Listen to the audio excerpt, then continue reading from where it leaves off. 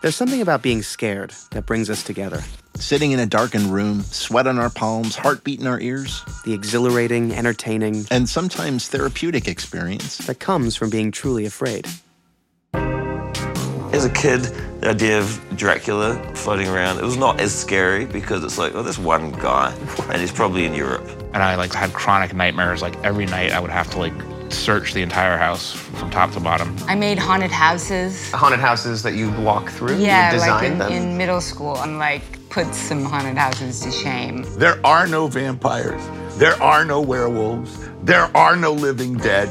It's not true. I definitely believe in magic. I totally believe in sorcery and in magic. I think any type of loss of control definitely spurs a creative personality. Meanwhile, I'm at your barbecue going, who are these lizard people? Now, when I'm writing stuff, I try to get out of my comfort zone and just dive into the unknown. A lot of the movies were telling critical stories in a way that couldn't be told outside of the genre. It was dealing with universal insecurities and fears in a cathartic and safe environment where the credits would roll and you could change the way someone saw the world by that much. I'm Elijah Wood. And I'm Daniel Noah. And this is Visitations, a Shudder original podcast where we talk with some of our favorite creators. Taika Waititi, Mike Flanagan, Anna Lilia Mirpour, Dan Harmon, Flying Lotus, and more. For intimate conversations about the things that scare us. And how we find light in the darkness. Season 1 of Shudder's original podcast, Visitations, is now available on Apple Podcasts, Spotify, or wherever you listen. Be sure to subscribe so you never miss an episode. I'm Shudder curator Sam Zimmerman. This is the History of Horror Uncut, an essential audio companion to Eli Roth's History of Horror. Eli Roth's History of Horror is a 7-episode docuseries threading the evolution and immortality of the genre and all its terrors within. These are the full, candid interviews, most of which can only be found and heard right here in this podcast. You'll hear how the genre shaped these filmmakers, authors, makeup maestros. You'll hear the personal, unbridled appreciation that only comes from those who know how special horror can be. Welcome to a more intimate history of horror. The History of Horror Uncut is built with the full, raw interviews conducted in production for Eli Roth's History of Horror. In some cases, Eli beautifully leads the talk itself. In others, deeply knowledgeable producer Kurt Sayenga stepped in. Today is an Eli talk, and it's a special one. A deep dive with two genre icons, Greg Nicotero and Rob Zombie. The co-founder of the award-winning K&B Effects, Greg Nicotero is a tried-and-true monster kid. He grew up in Pittsburgh, inspired by the genre and the achievements of the master George A. Romero. Before long, Nicotero found himself working with the Night of the Living Dead creator, visiting the set of Creepshow, and doing major, now legendary makeup work on Day of the Dead with Tom Savini.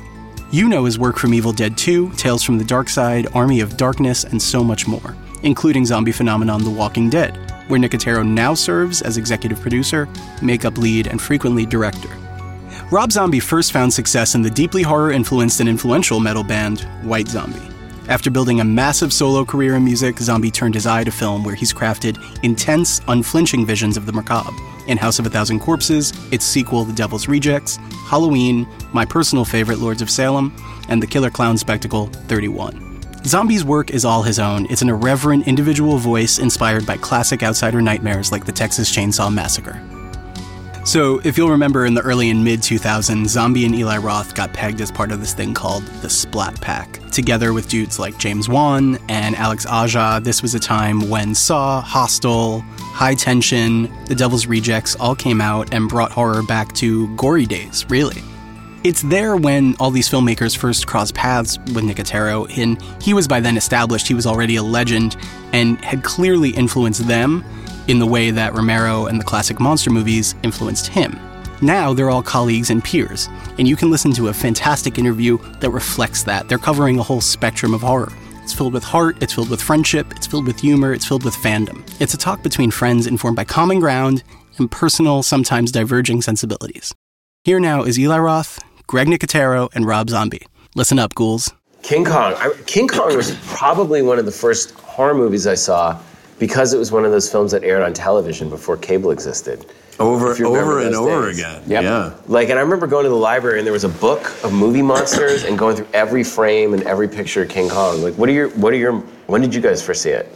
I remember seeing it at the theater when I was a kid. You know, my parents were huge and still are huge movie buffs. So every Saturday afternoon matinee, we would go if it was Godzilla versus the Smog Monster, War of the Gargantuas. Yeah. So King Kong, I remember seeing, and I had this. There was a book called The Girl and the Hairy Paw. Oh yeah. And it was all about King Kong. Yeah. And I studied the book over and over again. And you know, of course, being a young kid, there's the scene where Kong is taking her clothes off, and I was like, how'd they do that? You use wires. And then, of course, the giant spider scene that was famously cut out. Mm-hmm. And then they had, the Famous Monsters also had a still of the giant spider in that chasm. I think that was one of the first times that I remember that there was something cut out of a movie that I felt like I needed to see. Why did they take it out? And it was so gruesome, and the audiences couldn't handle it. And I was like, for King Kong, really? But do you remember seeing it as a kid? I remembered. I mean, it was like you said, it was always on TV. It was always like one half of Creature Double Feature or something. But I specifically remember when I was in kindergarten, I think, going to the local public library, and they showed it like on film in the basement. You know, it was like 10 kids watching it. But I knew I had seen it many times before that because I had the Aurora kits and had built the thing. And it was just always there. I think it may have been the first movie I ever saw, period. And before home video, do you remember they used to sell 16 millimeter, Castle film. 8 millimeter. I didn't have King Kong, but we had some. Yeah, they had like Dracula, but even Alien. You could buy, like, before video home version was like a 7-minute version of the movie, silent. Yeah, you could just watch the greatest scenes from King Kong. But like, as a kid, I remember there was King Kong, and there was Mighty Joe Young, and there was Godzilla vs. King Kong, and to me, they were all made by the same person. Really? I didn't know that, like, King Kong vs. Godzilla was a Japanese movie. I just knew that it took place in Japan. Like, I didn't, and that it was shot in the 60s, or that, you know, Mighty Joe Young, that was like King Kong's brother, or and then Son of Kong. Son of Kong. Like, yeah, I remember King Kong versus Godzilla. It's like, what's wrong with his face? Yeah, they look different. It You're didn't like, move. why doesn't King Kong and they look shot like a close-up of it, and the close-up didn't look anything like the guy in the suit. So I remember always being confused. I never thought about that. I remember thinking Godzilla looked a little different in each movie, but I just assumed it was the same suit that they used for like 20 years. But, you know, the thing about King Kong that from my effects background was the fact that it was a stop-motion puppet, and then they had the full-size hands, and then they had the giant head. And there's that great photo of the native in the mouth. Like King Kong was picking people up, and there's a picture of a guy going, oh, and he's looking up at the head. And it was, again, in Famous Monsters. And from a technical standpoint, I just remember looking at that going, wow, they built something. You know, it was a bunch of guys like smoking cigarettes, like with, you know, spray glue and just like rubber cement and shoving hair onto this giant puppet. And I, you know, between that and, you know, I was thinking about like all of us. Like if you can throw 3 words out or 4 words out to everybody that is involved in the horror industry, and they'll talk for hours about it. And stop motion in Ray Harryhausen and Willis O'Brien was one of the first things where your brain had to comprehend that the puppet was this big, and some guy had to move it. Well, yeah, I remember thinking, I know it's not real, but I have no idea what's going on here. Yeah. Because you're too kids, so you don't understand anything yet. And then you get Famous Monsters or something, you go, oh, okay, now I kind of get it. Right. I had the pleasure of meeting Harryhausen once, and he had the maquettes for Mighty Joe Young and King Kong, so I got to like actually hold like one of the Kong maquettes. And I asked him what he thought about sort of the new special effects and CG, and he said the whole point of fantasy was it was never supposed to be real. That when he did the Golden Voyage of Sinbad and all those incredible, you know, Clash of the Titans and all those films he did, that it's not about looking real or fake. It's fantasy. It's just about getting into the story. So it's interesting how, like, you know, you look at Peter Jackson's King Kong, which at the time is those incredible state-of-the-art effects. Like, I'm more emotionally attached to the stop-motion puppet. I have a theory on that. I think I really would feel bad as a kid, like with what happened to King Kong at the end of the movie, because he seemed real because he was real, because it actually existed in three-dimensional space. Whereas there's something about CG stuff, like your brain knows, well, it doesn't actually exist. Like, that is something you can touch. And I remember Tim Burton once saying it was cool how the fur would move weird because, you know, they put their hands on it. Animator was you see the articulating it. But I think your brain somehow knows it's there. It's there. It doesn't go, oh, it doesn't look real, but it's like in it's actually happening. Yeah, well, it's like in Star Wars with puppets versus CG characters. Like the Creature Cantina is real because those were actual people there. And like if you watch Star Wars now, it's the best one, but it seems so primitive. But it seems I'll take a guy in a karate gi in the desert over some 50 million stormtroopers that I know don't exist in real space. Well, the cool thing about King Kong was Willis O'Brien instilled personality. And that was the thing that if you look at Ray Harryhausen's work later, when Kong would stand up and he would scratch and he would move like an animal. Yeah. But then you would see him and he actually cared about Fay Wray and he protected her. And then a pterodactyl would attack and he'd hold his hand here and protect her and fight off the other creatures. And again, the best thing about that scene's amazing. But it's a great creature features movie because it's not just King Kong.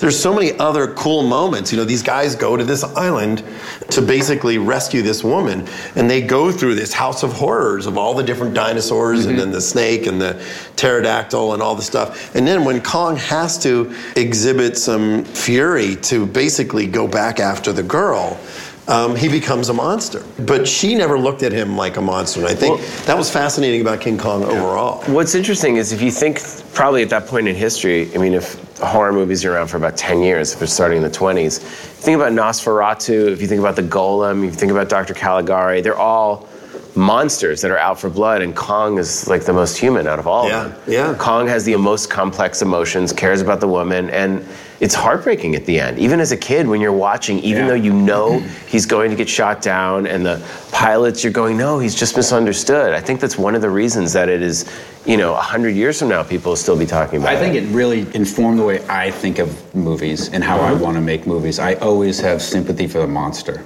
That's true. Even when I have horrible characters that are despicable, I still want people to feel sympathy. It didn't matter if it was King Kong or Frankenstein or there was a sympathy factor. It wasn't just like bad guy doing bad things. But I agree. No, it's the Tutti Frutti scene in Devil's Rejects. After this motel scene that's been so intense, when they're talking about ice cream, Tutti fucking Frutti. It's funny, and despite yourself, you don't want to like them. But I remember you specifically, and during Devil's Rejects, talking about the charismatic bad guy and Alex from Clockwork Orange, and how we like Darth Vader, how there's something Travis and Taxi Driver. I was always on that side. And I think, too, probably all three of us is like, we would latch on to King Kong when we were little kids because you were somehow weird. And you're like, hey, I'm a good guy. Why doesn't anyone like me? You're like, no one understands me. I'm not Kong's scary. A good guy. Nobody likes him either. And you kind of weirdly... I didn't figure that out till 20 years later. But, there's some weird connection that you find in those movies. And I think it's because of that. It wasn't until I read the card game scene in Inglourious Bastards when they're trying to guess the character of King Kong. It's like, was I brought to America in chains? I had never even put together the analogy of slavery. That it's like, am I the American slave? It's like, no, I must be King Kong. It's like, oh my God. I mean, you think about that level to it, especially, in 1932, 1933 when it came. So it wasn't even until Inglourious Bastards that I had ever even thought about that. I always thought King Kong was a monster movie. But I think that's what great horror movies can do, is that they work on those multiple levels when you don't even realize it. There's something about it that you connect to, and you can think it's that. That time, the pre-code horror movies, that's like you can just see it. There's some other weird level, sexual thing going on all the time, and then suddenly when the code comes in, everything's so dry. Yeah. It's like good guy, bad guy, nothing's happening, everybody's in a suit and they're boring. But everything before that is so demented. Jaws, for me, was the one. That was the one that terrified me. I just remembered, I was too young to see it in the theaters, so I had the book, and I just read the book, and I was 8 years old imagining it, and I had to first see it on television. You are probably the most Jaws-obsessed person I know. That movie for me, I saw it the second day it was out. My parents went opening night. How old were you when you saw it? 13. Okay. So it opened June 20th, and my parents went and saw it the next night. They're like, we can take our kids to see this. It'll be fine. So I'll never forget sitting in the theater. We're walking through the movie theater, and the lobby cards are up. And there's one lobby card of Richard Dreyfuss's character in the cage with the shark going by, and it's gigantic. And I'm just thinking, like, oh my God, I was so blown away by it. And then the movie starts, and I'll never forget, I probably saw it 15 times that summer. Back before home video and all this stuff. Yeah. If you wanted to see a movie again, you had to go to the theater. But that was what created the phenomenon of a blockbuster. I mean, you can remember a summer before the summer blockbuster, and then you were there to see the creation of that actually happening. Dude, I remember it too. I saw it when it came out. My parents took me. I was 10, and my brother was 7. I don't know what they were thinking. And Thank God. I don't even think we knew what it was. The kids that went into that movie and the kids that came out were not the same. No. Did you go swim? And you were in Massachusetts, right? Yeah. No, there was no more swimming. Oh, you were kind of close to where they shot it, too. What was that summer like what was it like in the you're in Massachusetts in the summer, you're 10 years old, you come out of the theater in Jaws, and your parents are like, we're going to the beach. How pissed were you? What was the beach like that summer? There was no, we literally wouldn't go in the water, and it was like, most shark attacks happen in 3 feet of water. So I'm not even risking the 2 feet of water. Yeah, no, it was done. It's over. It was over. Dry summer. It ruined it. But then we became so obsessed too, because you cannot get obsessed. So we would play Jaws. Yep. All summer. Yep. And fight over who got to be Quint. Yep. This became our life. And then you try and make a fake shark fin and go. I made a fake. Dude, I made a fake. What was your first? Tell me about the first fake shark you made. Fake shark. Well, here's a great story. So when I was 6 years old, my parents had gone fishing in the Bahamas, and they caught a 9-foot dusky shark, and it was taxidermy. It was hanging on the basement wall in my house when I was in my teens. So it's like my first sexual experience was probably underneath the shark, which makes a lot of sense. Not with the shark. Not with the shark. That was much later. But the night that I went to see Jaws, I had a dream that our basement flooded and the shark came off the wall and started swimming around. So for me, it was part of me. We saw Jaws, and I went, "Hey, I got a shark in the basement downstairs." And I still have the shark, of course. It's here in LA, but it blew me away. Just everything about it. It was the fear of the unknown, the fact that you would be in the water and something underneath the water could be that massive, that big, that dangerous, and has no rhyme or reason. It's not me. It's not. Could have been under the couch by that. I know, but that's true. That's really true. But it wasn't doing it malevolently. It was just that's what it did. Jaws is pure cinema. I mean, it's from that opening shot underwater, and that music. I can't think of an opening of a movie that's more effective than that. The opening credits of that movie. Just by the end of it, you're terrified. Just the camera moving around, can tell, and then the shots of Christy swimming. I mean, it's and then when the guy throws the stick for the dog, and then it's just like Pippet. You just see the stick. You're like, oh no! Just that scene. And little that Alex scene alone. on the raft in the background. That scene on the beach is pure Hitchcock. And the push in with the dolly and zoom out. And everything. Like you look at the tricks that Spielberg used in that scene. He used a diopter so that the one guy's in focus in the foreground, and the other person's in the background. He used every trick in the book to just really make sure that you saw every single thing that was happening, but you could do nothing about it. The shark was still coming. It was still in the barrels. And not seeing the shark a lot was a good thing for the audience, because I didn't want to see it anymore because it was too intense. That's how I felt as a kid. I never thought it was fake looking when I was a kid. I was always I couldn't even look at it. It was so terrible. But the barrels, the fact that he used those yellow barrels that pop up, and when you're in the water, you see it. The main thing too is the patience, because they didn't know it was going to. Well, maybe they had some inkling to be a blockbuster in some sense, but they made a movie. They got amazing character actors in every single role and let him have a family and a wife and kid. Like, it wasn't like, get him on the boat as fast as possible and let's see some shark action. Well, that was exactly it. Now the note would probably be lose the first hour of the movie. Well, yeah. But that's what happened to me on Meg. What's that? That's what happened to me on Meg. We did the first 30 pages of character. Throw it out. Like, we loved Hooper and Quint and Brody and you love those guys and everybody as much as you wanted to see the shark. It didn't matter. I mean, you're just so obsessed on everything. And the great story. I knew a lot of the effects guys that work on that movie, and they tell this great story that when the shark came out and the shark wasn't working properly, that they were like, well, we need to do something. And Spielberg was like, just use the barrels, and we'll just drag the barrels around. That was not intended. Wow. That was something that came up out of pure necessity to keep the shark alive. And by doing that, you're constantly reminded that this terrifying thing is lurking around. But don't you think, device. I mean, we've all been there. Don't you think necessity always makes great things. Always. Because I'd never get upset when someone's like, oh, it's not working. I'm like, okay, we'll just figure out something better right now. But when you have all the money in the world and all the time in the world, you just get a bland piece of crap somehow, it seems. No, it's true. There's something about it doesn't work, and your brain goes, okay, I got to well, figure out it's how to like make you this have to better like instantly. wring out your brain for creativity to figure out something, and that was like the camera point of view. That was the barrels. And every time, don't you feel like, thank God that was the way it went down? Had I done what I was going to do, it would have been awful. It never would have worked. Yeah. I mean, I had this book, The Jaws Log, written by Carl Gottlieb, and so many filmmakers I know that was their Bible. It's all about the making of the movie, and just I was obsessed with The Jaws Log. Now, for me, at that age too, I was like, I think that was the first time I was conscious of a director. In the process of making a movie, because of that book and stuff, you're like Steven Spielberg. Like it was like before that, you just kind of watched movies and you didn't really. Yeah, you didn't. that was one of the first films. As a 10-year-old, you weren't really that concerned with who's in the makeup department or the art department. But only on that film did I really start knowing all the names and caring about what all the jobs were. It's weird. My Jaws obsession manifested itself in a different way. In that I became so obsessed with Jaws that I started doing stuff for Shark Week on Discovery. I know. And I went on shark dives, and I dove on this place called in Fakarava in Tahiti, where it's called the Wall of Sharks with like 200 sharks. And I dove with tiger sharks. I remember you telling me about diving with sharks. Great white sharks. Great white sharks and on Lava Girl.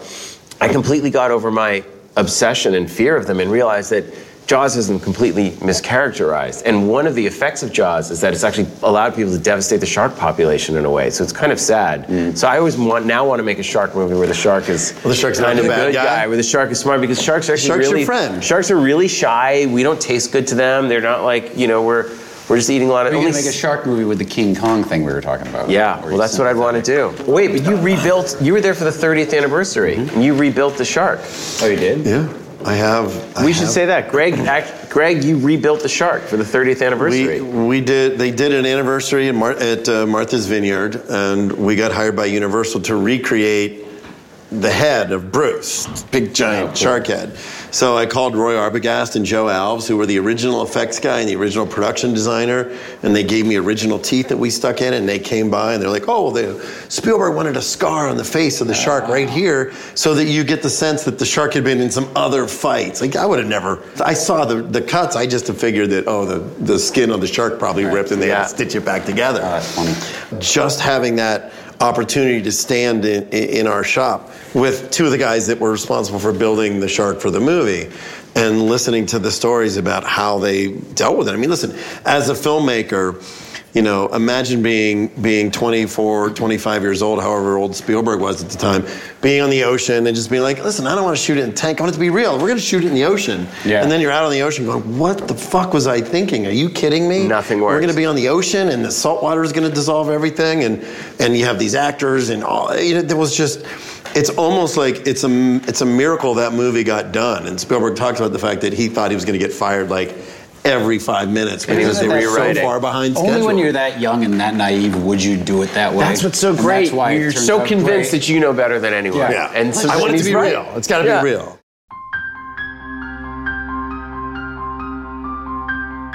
American Werewolf in London was the first time I ever ran screaming from a movie theater. Wow. I remember I was... At what point? Oh, when he woke up in the hospital bed.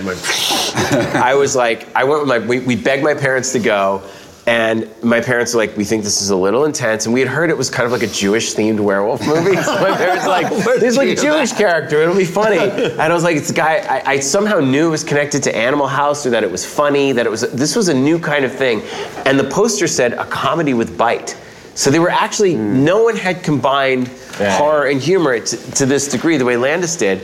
And I remember we sat there, and like right from the opening, when he throws the dart, it's like, you made me miss, and don't go on the moors, and they're off the moors. From that opening attack, I had never felt so traumatized. My brothers were in tears, and my parents were mad because they were enjoying the movie, and they had to, we all had to get up. Take you out? We had to get up and drop us at Aunt Gladys's house, and they went back and caught a later show. But I then finally saw that movie. To say that movie transformed me is an understatement. Those makeup effects, I had never seen anything like it.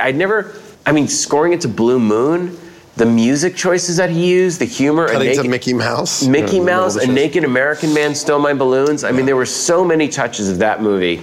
And I remember when I was making Hostel, I had the guys backpacking, and the wardrobe girl had really screwed up, and we didn't have the coats, so we just grabbed them off the producer, and we're just establishing wardrobe for the movie. And someone after the first screening was like, "Wow, you copied the exact coats from American Werewolf in London. That's how much you love horror movies." I was like, yeah. Wow. That's funny. But you... Listen, I mean, there's so many great things about that movie. We'll talk about the effects in a minute, but what I loved is these two guys were real. The way they talk to each other, they're talking about the girls that they slept with, and when he's sitting in the hospital bed and Griffin Dunn comes back and he's like, who came to my funeral? And he's talking about this girl that was so distraught at his funeral that she found solace in Mark Levine's bed. Yeah. It's so great. And So you're listening. specific. But he's in this horrific, mutilated face with the one dangling piece of skin that's hanging down. That's what I but remember. everything that's coming out of his mouth is like a normal conversation. So what's brilliant about what Landis did in that movie is he made it so accessible because if you no or matter I how turned into the horrific, werewolf. if I was a creature, but we were still talking like nothing at all had happened, and he's like, Jack, you're turning into Meatloaf, and what's going on? And then of course having Rick Baker design probably the most groundbreaking makeup effects, and of course the big challenge, like you were starting to say, is it was shot in bright light. Yeah. Like every other horror movie, The moon goes, up he goes in the shadow. up until that moment. You had the classic Wolfman with It's the dissolving. really bright. Like the apartment is so bright. Yeah, like It's so bright that you're like, turn it almost. down a little. Yeah, that whole when he's on the floor transformation thing. But I love the bold move of them going, listen, this is the horror movie trope. The horror movie trope is you hide the monster in the shadows and then it reveals itself. And it's always at night. There's always a little fog around. There's always this. American Werewolf was one of You're in the probably apartment. the first movie that there was no lights. There was in every single angle and every, they used And it looked editing. painful. It was the first time I remember a werewolf transformation being extremely painful. That's a great It was point. the first time I remember a transformation that just wasn't dissolves, right? Yeah.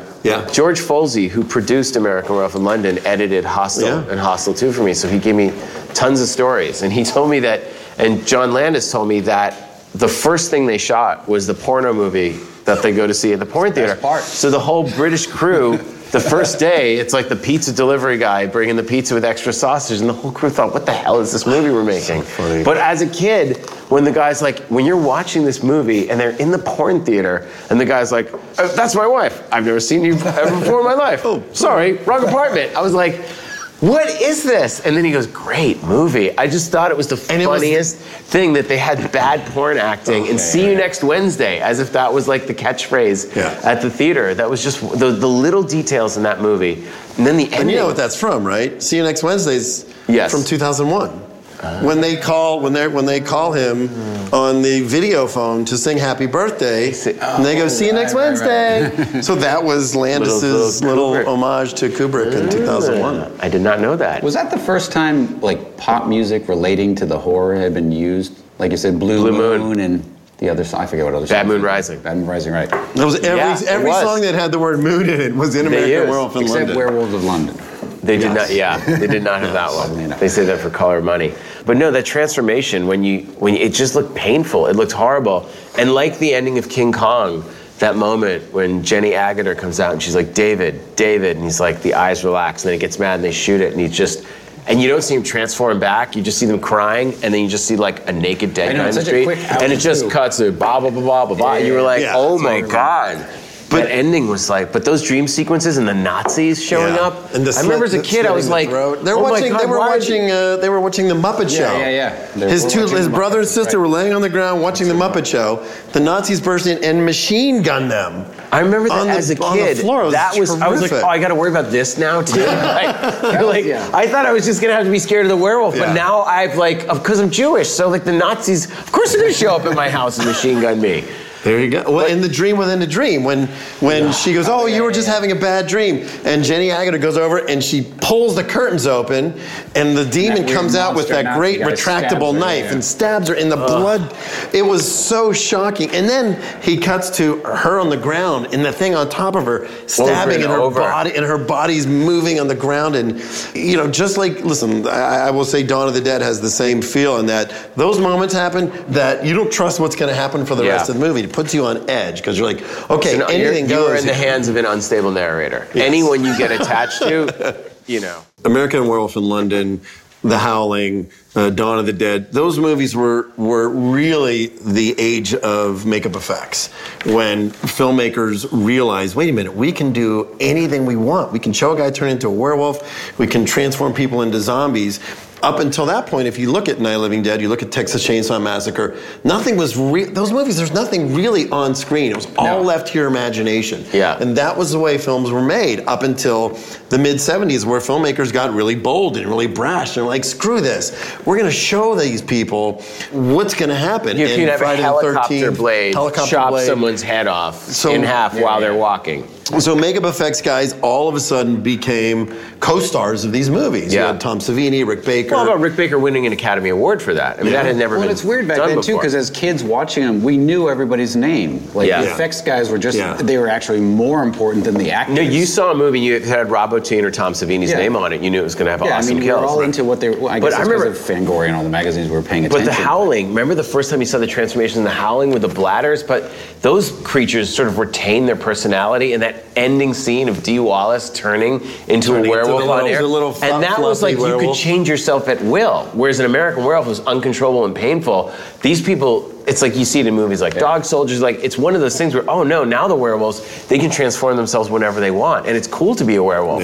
And it's got all that classic Joe Dante humor in it. But then of course, but then like, and Rob Bottin, okay, so Rob Bottin is what, 18, 19 years old when he does The Howling? Well, what ended up happening was Rick Baker and Rob were friends. So I think Rob, when he was doing The Howling, was sort of picking Rick's brain, and Rick was helping him out a little bit. And then John Landis was like, wait a second, we're doing American Werewolf in London, what are you doing? And he was like, oh, sorry. So Rob went off and did The Howling, and Rick did American Werewolf in London. The makeup effects were so critical to movies at that time that entire films were greenlit based on the fact that they had these special effects guys. So between Rob, Stan Winston, Rick, Tom Savini, still to this day holds up for 5,000 reasons, is Carpenter's The Thing. Yeah. Which is to me, again, I went opening night, in the theater. I took my girlfriend, and I think it came out, I want to say 2 or 3 weeks after E.T. came out. And I took my girlfriend to see E.T.,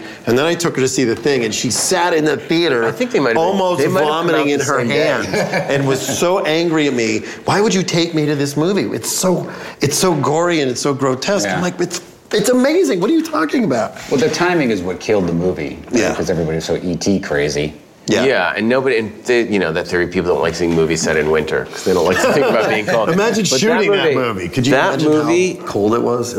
I was so obsessed with it. I remember recording it on VHS and going frame by frame and actually animating it, like drawing the thing. I wanted to draw, the Norris I was completely obsessed, and I wanted to know what happened, and I wanted to know what the Blair Monster was, and I wanted to know what had been cut out.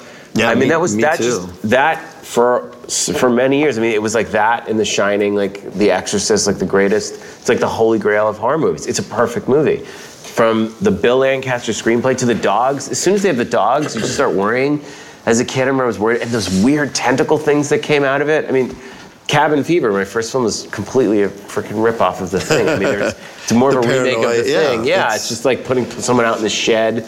It's like I went sequence for sequence. We're gonna cook our own meals. I mean, I literally was just like, and it's weird how when you're shooting a film, you don't always consciously do this, but then you go back and rewatch and you're like, oh my God, I completely took that from I think everybody must on their first film. You're just so you just want to try what you've been influenced by your whole life, and then you see it, you go, okay. All right, we did. You're not consciously doing it, I don't think. You're just so...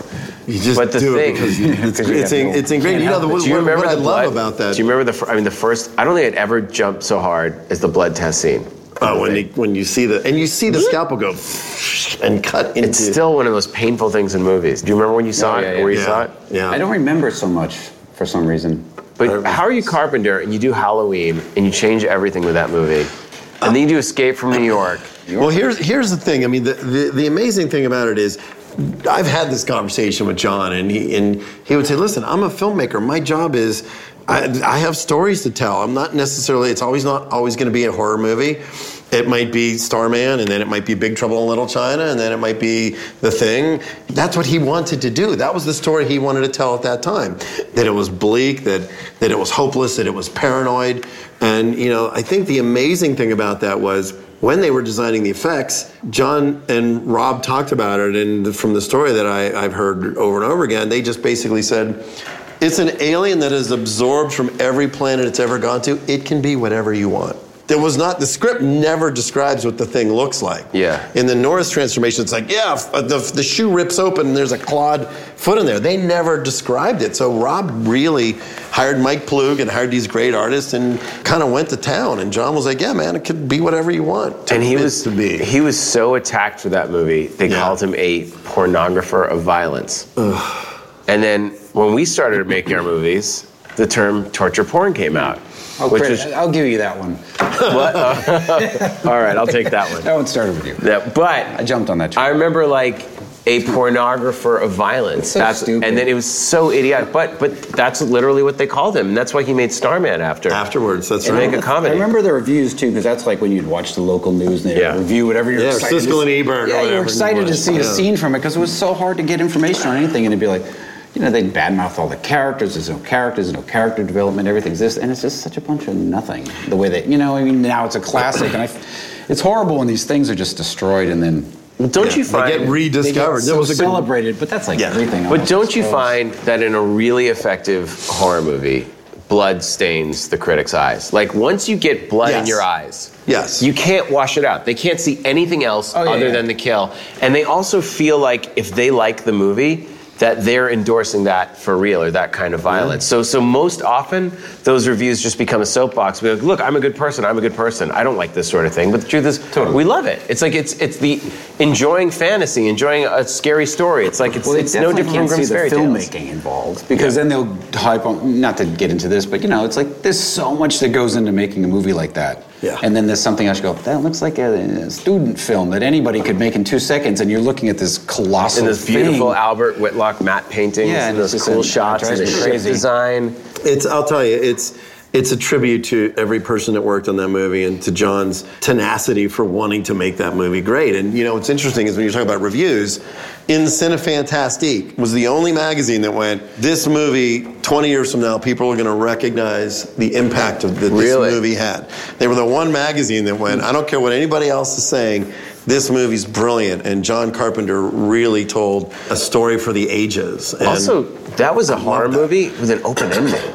That you didn't see. It was always that either the killer was dead and then popped up. It was the Halloween ending. Right. But when you're sitting there and it's Childs and Kurt Russell, when McCready and Childs are sitting there, and it's like, well, I guess we'll just have to find out. You came out of the movie going, well, McCready was a thing. No, McCready couldn't have been a thing. Right. Well, he could have been a thing. Well, Childs was a thing. Well, if he was a thing, why didn't he just show himself? Well, maybe he wanted to freeze. The fact that we're still arguing about it all these years later. If you ask John, he'll still be like, well, what do you think? Like, he will never go into the conversation. He'll never give you the explanation of what the direction was. But a great cast, too. Listen, let's not forget that all these horror movies that we're talking about are classics, and they're successful not only because of the great horror elements and the directors and the effects, but they're characters you give a shit about. They're people that you care about. T.K. Carter, every single person in all these movies, you care about them. You care about Kurt Russell. He's the everyday man that you really want to see. He's playing chess. He's like, you cheating bitch, and he dumps his scotch into the computer, the 1980 computer. Movies that are cast by the director. Yes, to get the right person for the right part. Yes. Not cast by a studio. Absolutely. Going, get somebody who's young and pretty, and get this guy because he's hot. And,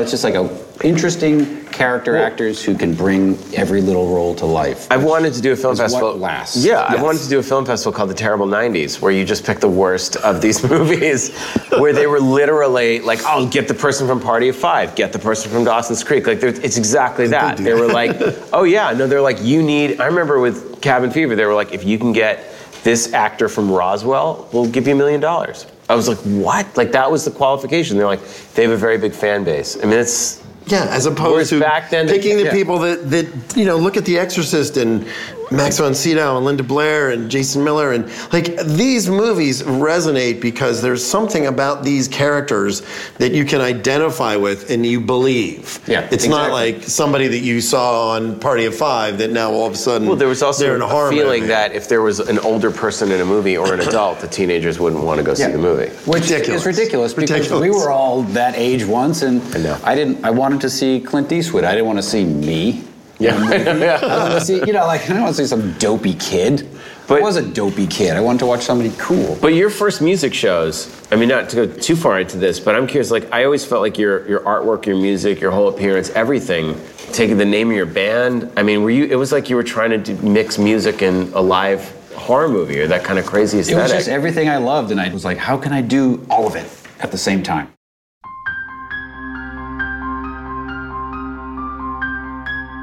Let's start with the obvious. Rob Zombie. Yeah. From the band right White Zombie. He's right there. Tell us about, where did it start? What was the first one?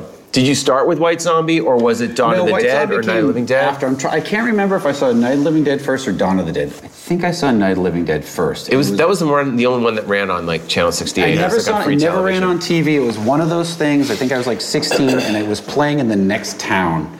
Oh, wow. And it was at midnight. I remember this clearly, and I didn't have a car, so I rode my bike 2 hours wow. in the dark by myself. Past the cemetery. Yeah, watched the movie. I was like, this is the greatest thing ever made. Now I got a 2-hour ride home on my bike. Holy shit. But you guys did that. You Oh, do yeah. anything to see the movie. anything. It's like, if I don't watch it tonight, I may never see it again. Who knew what was going to happen? Same thing with Dawn of the Dead. It played one night at a midnight showing. Yeah. And it was like the greatest. I mean, it was like dude, the craziest you're from Pittsburgh. I remember it like it was. Well, the amazing thing for me was there was a show that was on Saturday night called Chiller Theater, and it was hosted by a guy named Bill Cardille. Bill Cardille played the newscaster in Night of the Living Dead. So before Dawn of the Dead came out, Bill Cardille invited George Romero to be a guest on his show. They played Night of the Living Dead uncut on television in Pittsburgh. Wow. And then they did an interview with George and showed clips from Dawn of the Dead before it had come out. And I'll never forget, I was in 6th grade. My best friend, we were staying overnight. He was staying over because we were going to watch Night of the Living Dead. And I'll never forget, we had this toy gun. and you would we played this game. You get 6 shots to shoot zombies, and then you had to give the gun to your friend, and you were unarmed. So every scene that there were no zombies in, you're like, okay. And as soon as zombies come, you have 6 shots, and I had to give the gun to my friend, and then I had to just as we were watching the movie. The Evans City Cemetery where they shot that was 20 minutes from my house in Pittsburgh. So for me, I always joke about the fact that there's something in the water there. It's like the crazies, it's like George Romero. So everywhere that you would go in Pittsburgh in the 70s, you knew somebody that was a zombie, you knew somebody that was involved with George Romero's movies, and that's how I got into the business, because when Day of the Dead came along, I had befriended George because of some mutual family friends, and he's like, hey, I'm doing a sequel to Dawn of the Dead. Do you want a job? I'm like, I was going to be a doctor, but this sounds way better. I'm in. It almost feels like the zombie movie, there's like a quantum leap that happens where there are different phases. Like the 1930s and 40s, it was I Walked with a Zombie. It was White Zombie. It was the hypnotist zombie. It was a mad scientist on an island that has found a way to raise the dead and enslave them. Or King of the Zombies, if you've ever seen that one. Mantan Moreland, one of the most unbelievably racist films ever made. Well, I just want to hear about White Zombie. Naming the band, did you like the name of the movie? Was that a big influence on you, or was it just you felt right for the band? I love the movie, but it just sounded classic. Yeah, I was trying to find something that sounded. It was like Black Sabbath, like what perfect name for a band. and I saw White Zombie. I was like, that's the. I didn't even have a band at the time, but I had in my mind, if I ever have a band, that's the perfect name for a band. I hope nobody steals it before I get there. It's amazing. And your whole look on stage and the design of that makeup is incredible. It just all sort of came from that one idea, But it's incredible what a title can spark like that. The first thing I saw was Night of the Living Dead. I remember it was because that used to run on free television because it was a public domain movie because they never registered it. The quantum leap happens when George Romero makes Night of the Living Dead, and he really creates the rules. I mean, the whole thing of like, if you get bit, you turned into one, shoot him in the head, they'll come back. Like, that is a new definition. It's like he completely creates Zombies a new monster. before that were, Zombies before that were the Haitian voodoo. Haitian, you're brought back by voodoo, you're brought by mad kind of scientists. boring. Yeah, they didn't do no, much. They showed up and they were just it was like it would be like kill him, and the zombie would it was basically having a brainless slave that would do anything on command. But George Romero's Zombies was like, I mean, the things that he said, I mean, to do that movie in 1968, you look back now and the things he was saying about race and about class and about color and the way he ends the movie, I mean, there's so many levels to that film. Interestingly enough, he doesn't copyright it. So now every zombie movie after that takes the tropes from him, they don't have to pay royalties on it. But the fact that it wasn't copywritten meant that basically every public television station could get the movie and run it for free. So the proliferation of that movie, it's like the very thing that caused him to never make money off of it is the very thing that helped it become that made it become a phenomenon. Yeah, for sure. But after that, suddenly a zombie was a thing. But before George Romero's, like, you shoot him in the head, if they bite, you'll get bit back. That didn't exist before. And those rules have become part of pop culture. If you go back and read Frankenstein or you read Dracula and you go, okay, here's the origin of Frankenstein, here's the origin of werewolves, and here's the origin of Dracula. Silver bullets and Dracula. All that stuff, that was all created hundreds and hundreds of years ago. The rules for the modern day zombie were created 50 years ago. By George Romero. Yes. And then he takes almost the sensibility of Italian horror by partnering with Dario Argento and using Goblin to score the movie and creates one of the most... I remember seeing Dawn of the Dead as a kid, not really understanding the difference between 16 millimeter or low budget or 35 millimeter, just thinking, this doesn't look like Star Wars. This doesn't look like Harrison Ford movies. Like, there's just something... It looked like Dario's movie. There's just something different about the way this movie looks, the way it sounds. Gretchen Ross, Ken Farey, like Scott Reiniger, like the cast that's in it. Oh, yeah. And it just felt like it was really happening. Well, it kind of goes back to what you're saying when you're watching American Werewolf, where you're like watching, like, who made this? Like a maniac? Yeah. Like, I remember going to see it for the first time. It was like a sold-out midnight screening, maybe 1980 or something.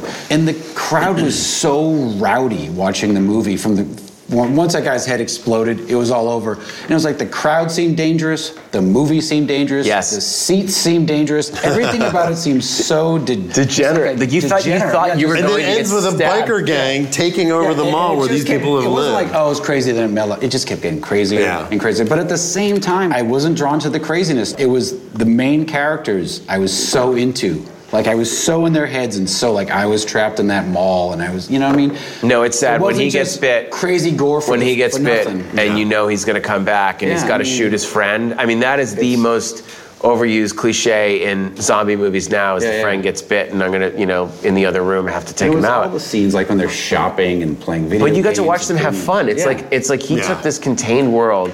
It's interesting, you know, hearing him talk about it later when he said that he got the idea. He was at the mall and he just saw like a bunch of people wandering around like zombies and thought, God, after they're dead, they're just going to come back here and shop. And this movie becomes this incredible metaphor for consumption and the phenomenon of malls that was happening at the time, and that people just want to consume and consume and consume.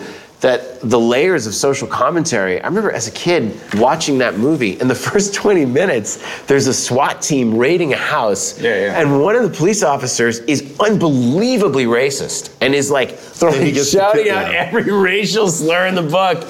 And I was like, why is this guy concerned with racism? Like, there's zombies in the building. Right. There are people coming back from the dead. Why is this guy, like, so concerned with taking out the Hispanics?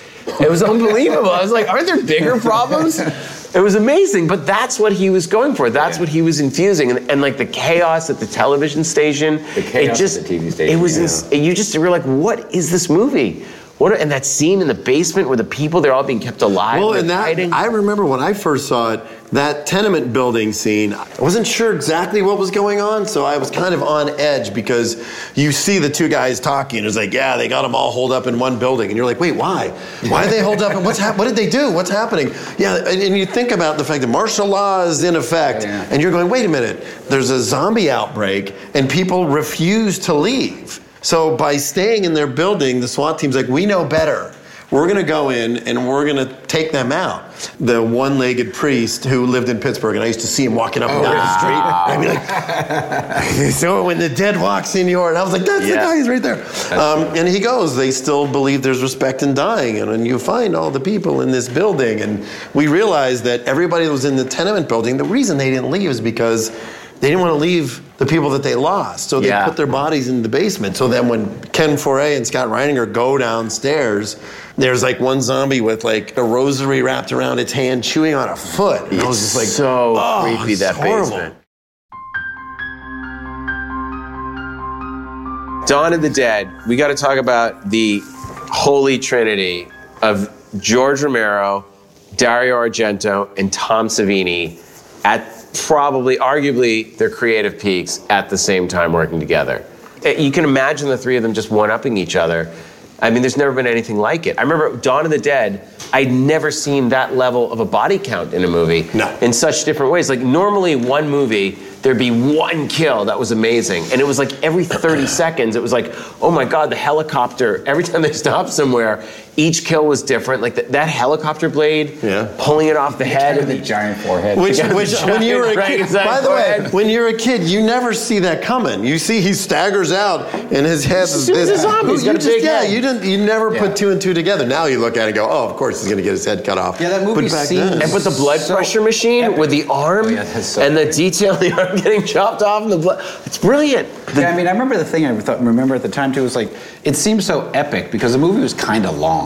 Yeah, it was very long. Compared to most horror movies. And no, it was like Gone with the Wind of horror. Yeah, it really was. It felt that way. It just kept going and going. I'm like, wow, it's 2 o'clock in the morning. I'm still watching this. You have a 2-hour bike ride home. Yeah. Still going. But there was so much to it because there was so much with the characters and so much bloody chaos. One of the things that did so well is, first of all, the claustrophobia, keeping it contained, all the people, they really got the extras to pull it off. Yeah. Like you felt like the world had turned into an apocalypse.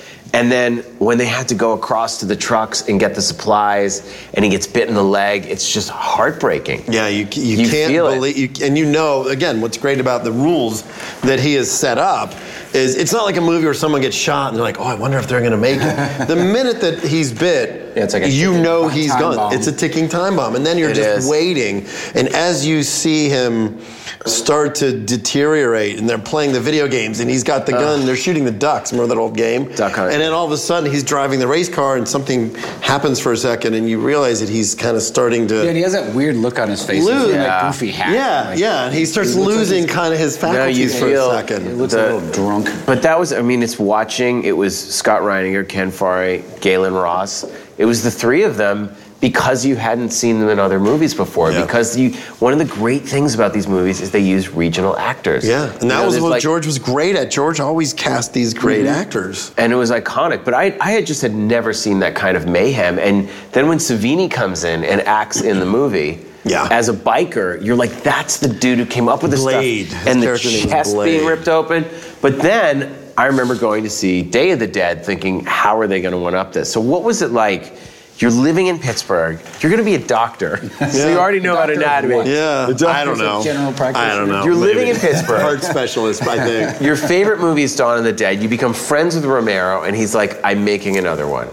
You know what? I remember the date. I went down to have lunch with him. It was July 23rd, 1985, which is, seemed like it was yesterday. And he goes, hey, man, we got the green light. My whole Romero connection came about because I had an uncle named Sam Nicotero, who was a local actor in Pittsburgh, and he wrote for Cinefantastique. He was a DJ on the radio, and he played a part in The Crazies. Like the coolest uncle ever. Yeah. Like a DJ, Cinefantastique, and actor in The Crazies. So when I met George, I said, oh, Sam Nicotero, it's my uncle, Greg. And he went, oh, hey, I was 14. And he's like, hey, if we ever shoot, come down and visit. So I used to go and visit their offices, and that's how George and I became friends. I didn't even really meet Tom until Creepshow when they were filming. I went to visit. But the whole thing about it was, just like Rob Bottin in The Thing, having an effects guy given the complete freedom to just come up with whatever kind of gags you can come up with. And outdo yourself and outdo every other movie. There really wasn't anything else to reference, right? No. Because every time they did something, it was sort of the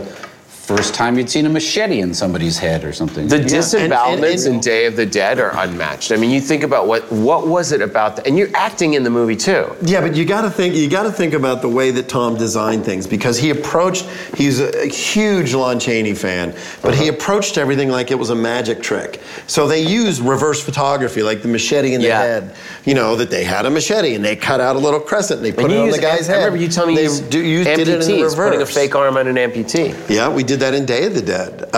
But you know, the idea that you're taking a special effect and you're deconstructing it to the point where it's got to be a magic trick that's going to fool the audience. Well, can I tell you, I always thought of special effects as magic tricks. I never thought of it as real violence. It was like the magician sawing the woman in half, but you're really seeing them get sawed in half. Yes. Without a doubt, and that's why you get into people who watch movies and get offended by the gore, and you're like, well, you know, it's corn syrup and red powdered food coloring. Yeah. It's interesting because people talked about sort of the next quantum leap in zombie movies as 28 Days Later, because it had running zombies, even though there were running infected in Umberto Lenzi's Nightmare City from 1980. But I love you had to get that being in. said, it was sort of known 28 Days Later, but for me, 28 Days Later turned into Day of the Dead. It became the military compound. Did. Absolutely. It became the same movie. Yeah. I was like, but wait, and maybe Alex Garland was the only one who saw that, but for horror fans, we're like, George Romero did it. He was ahead of the curve 30 years ago. 28 Days Later was Day of the Triffids and Day of the Dead. It's a great movie, but it's a great movie. It was Day of the Dead. Yeah, I remember coming out of there going, yeah, it was great, but I don't want to be a bummer, but it's kind of a rip-off. Yeah, totally, and then Bug. So what were some of the makeup effects you remember doing? Day of the Dead, it was intended to be George Romero's $10 million opus. Right. So it was set on a tropical island where you had this one guy named Gasparilla who controlled, it ended up being part of Land of the Dead. Yeah, with Dennis Hopper's character. Yeah, Dennis Hopper's character. And these people that were living in Florida and got on a boat, and the boat took them to this island, and they realized that this doctor there was actually feeding the zombies human meat to try to control them, to create an army of zombies.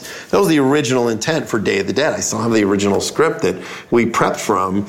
And then what happened is something we haven't even talked about, which is the ratings board in the 80s. Because Salah Hassanein, the producer, realized that they weren't going to be able to get a wide distribution for Day of the Dead, so they couldn't raise the money that they wanted. So they said, listen, we can't get you $8 to $10 million to do this movie. We can get you $3 million. So George had to go in during our prep, while we were already prepping the movie, and he had to go through and cut the script. Any of the gags that we started building that were supposed to be in the movie, he wrote them in, and then everything else was sort of free reign. So I ended up playing a character, and my head comes back as a zombie head in Day of the Dead. That was in the original script, so they kept that gag and wrote it into the revised draft. And I always remember that as we were making that movie, I always felt like it was a little sad that we couldn't make the movie that we wanted to make. The fact that people loved it and it's become such a great cult horror movie is indeed a tribute to George, but it was always that feeling of like, man, he really wanted to make this magnificent end to his trilogy, and just budgetarily, because of everything that the ratings board was doing to effects. Yeah. Mostly effects in horror movies. Well, that's really what happened. us. I mean, I think My Bloody Valentine was the first one that really got hit hard. I mean, there was such a backlash to the gore and the violence and what we call, that sort of 1978 to 1983, 84, that golden era of horror. It was the Reagan assassination attempt. That was it. It's John Hinckley shooting Reagan. When President Reagan got shot, it was everyone blamed movie violence. That was the easiest way to pinpoint. NRA, everyone pointed at it like, it's the movies. It's these violent horror movies, which had become a phenomenon. Every studio was making them. Yeah. And the first movie that really got butchered was My Bloody Valentine. So all of a sudden, Jack Valenti, the MPAA, they started pulling way back on violence. Kind of Nightmare on Elm Street was the last one to sort of get away with more violence because it was more fantastic. But all of a sudden, you had these movies that were unrated. And the unrated movies, a lot of theater chains. Mother's Day. Your Mother's Day, Gates of Hell, the Italian stuff that was coming over. It was kind of right before the video boom.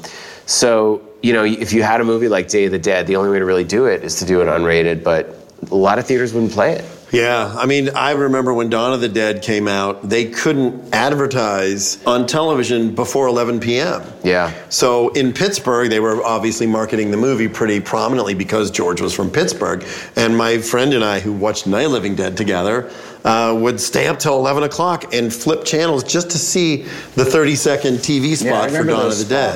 It was like, in 1968, and the heads rising. Tonight Show or something, then the spot would come on. Let's talk about sort of where zombie movies went from there, because it felt like there was really a rebirth with Zack Snyder's Dawn of the Dead remake, where you had a studio doing a $35 million budget movie with running zombies that was incredibly violent, but he could finally do those massive crowd scenes. And then all of a sudden, horror television starts taking off because you have FX and AMC and all of these networks start showing. I remember when people used to come to me and say in the kind of mid-2000s or after Hostel saying, can you make us a violent TV series? And I'd say, well, what makes horror work is you have the threat of killing your characters, and what TV makes TV work is you want to see those characters every week, so you can't have them almost die. And I could never do the violence I wanted to do.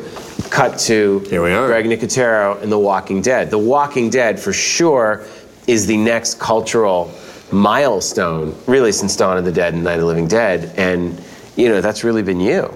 I mean, listen, I will attribute the rebirth of the zombie genre, honestly, to video games. Because Resident Evil and House of the Dead, think about this for a minute. Yeah, you put a third-person shooter gun into a kid's hand and he can shoot zombies.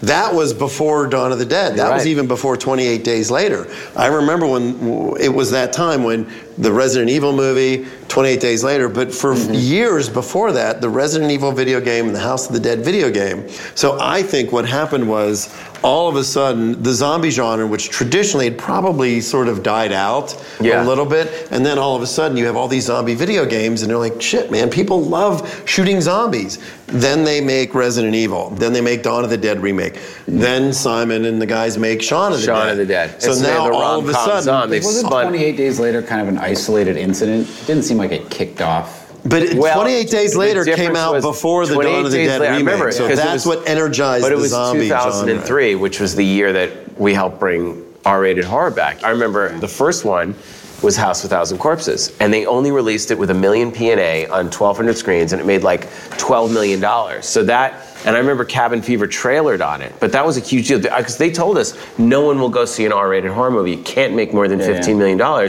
And his movie exploded, and then they're like, oh, we should have put more money into it. And they opened it on, I remember, like 768 screens. Then they're like, let's put Cabin Fever on 2,000, and those were their top grossing movies of the year. But that summer, in between, was June of 2003. Horror was totally 20 Days Later. It went to Lionsgate because Universal was like, we don't want to make these movies. I don't even know how I made it there because they didn't want it when it was done.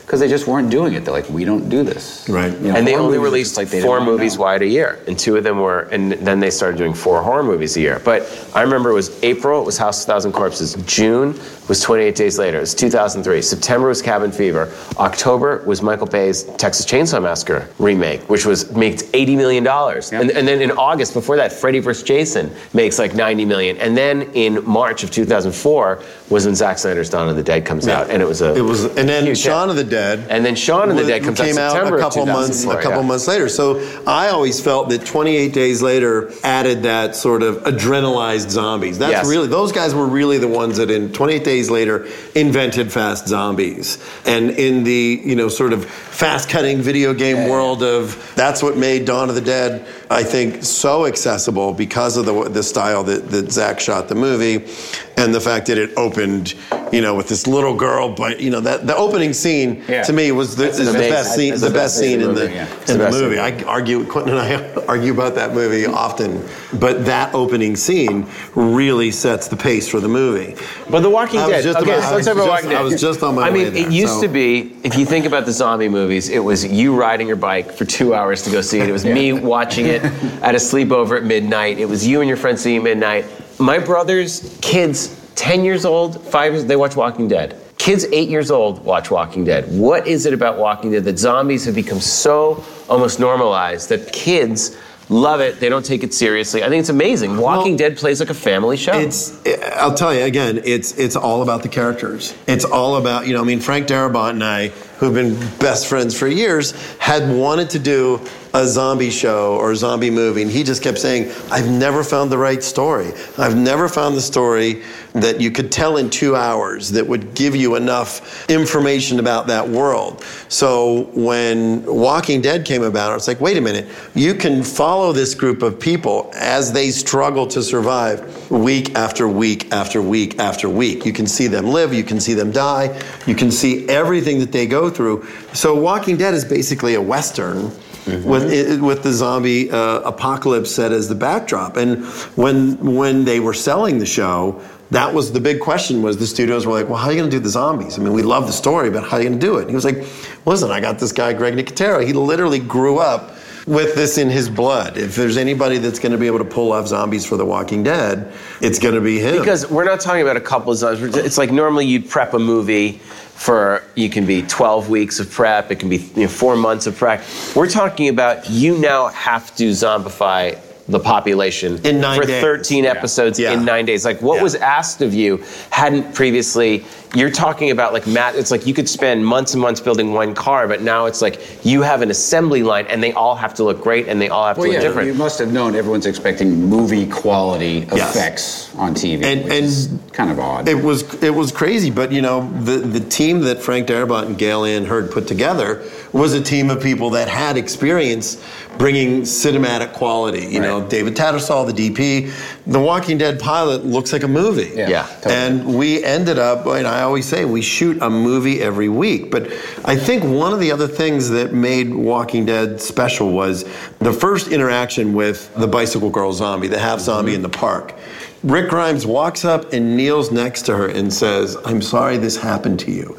You felt emotion and you felt a connection to a creature that up until that point had always been this unstoppable flesh-eating ghoul that you would have to shoot it in the head or separate the head from the body.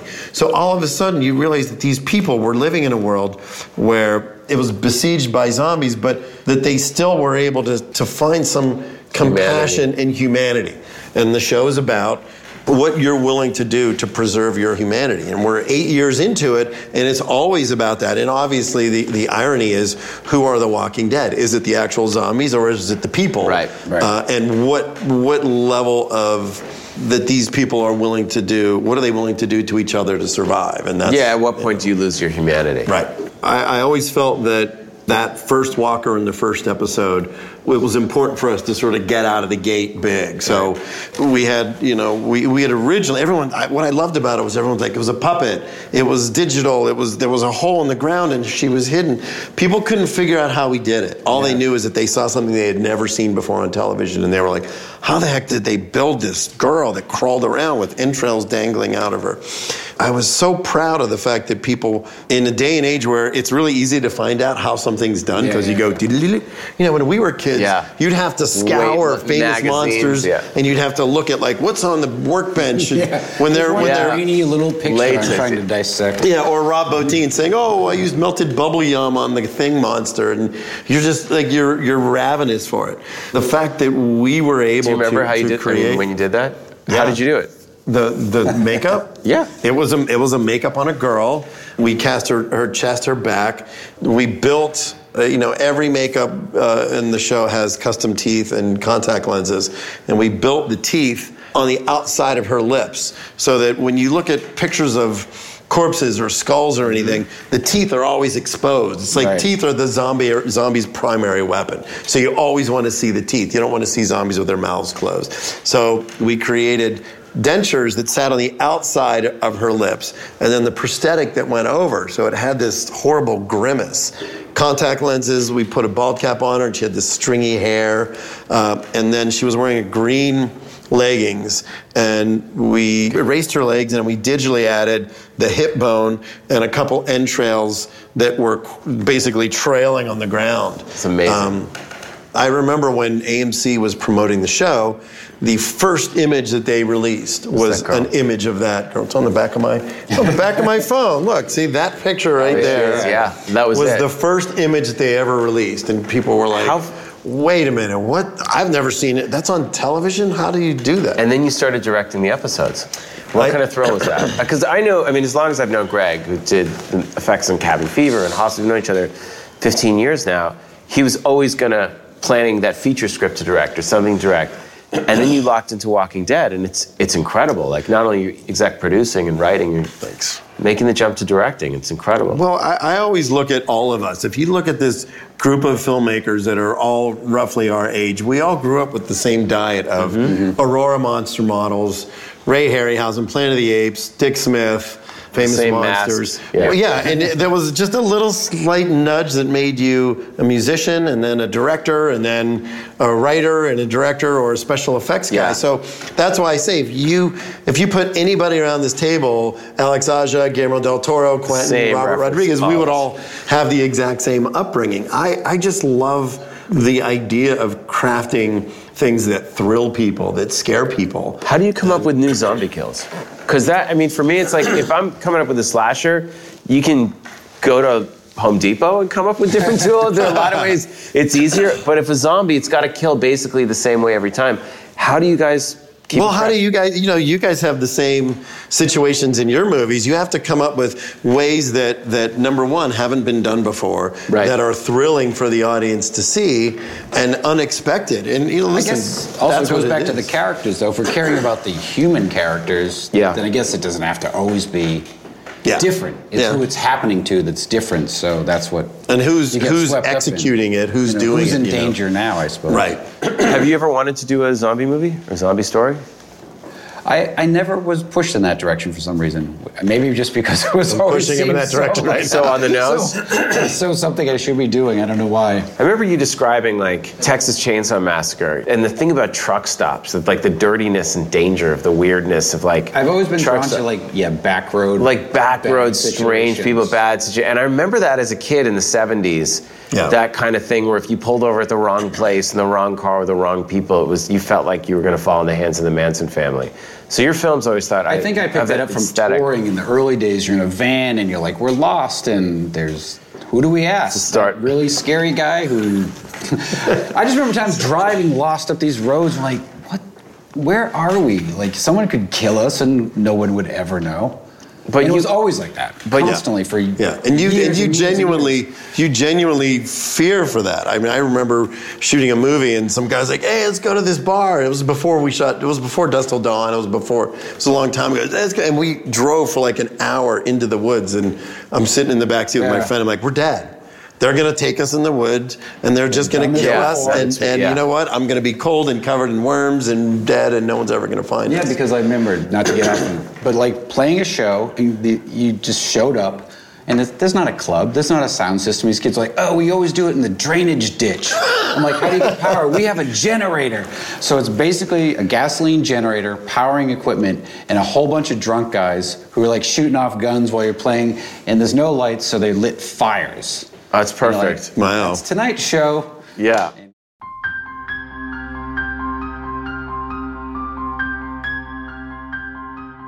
Do you think that the success of Walking Dead comes from the way television's changed? Because everything used to take place in one episode. Yeah. It seemed like the network's like, well, we don't want anyone to be confused, so nothing was ever connected. And then everything became so you could binge watch one to the next, to the next, to the next. And it seems like that's why I'm just the general population make a 13-hour obsessed. movie. Yeah, well, I think absolutely the idea of having a serialized show. I mean, look, we loved the first ones to really get serialized. In terms of a zombie show, absolutely, and even in terms of some pretty great horror storytelling, absolutely. But we talk about Dawn of the Dead and the fact that that movie was 2.5 hours. If The Walking Dead had to be told in a 2.5 hour time slot, you'd never be able to do it. Yeah. You wouldn't care about the characters. You wouldn't really know who Daryl is, who Rick is. The fact that we were able to tell these stories that were great survival stories set in this backdrop.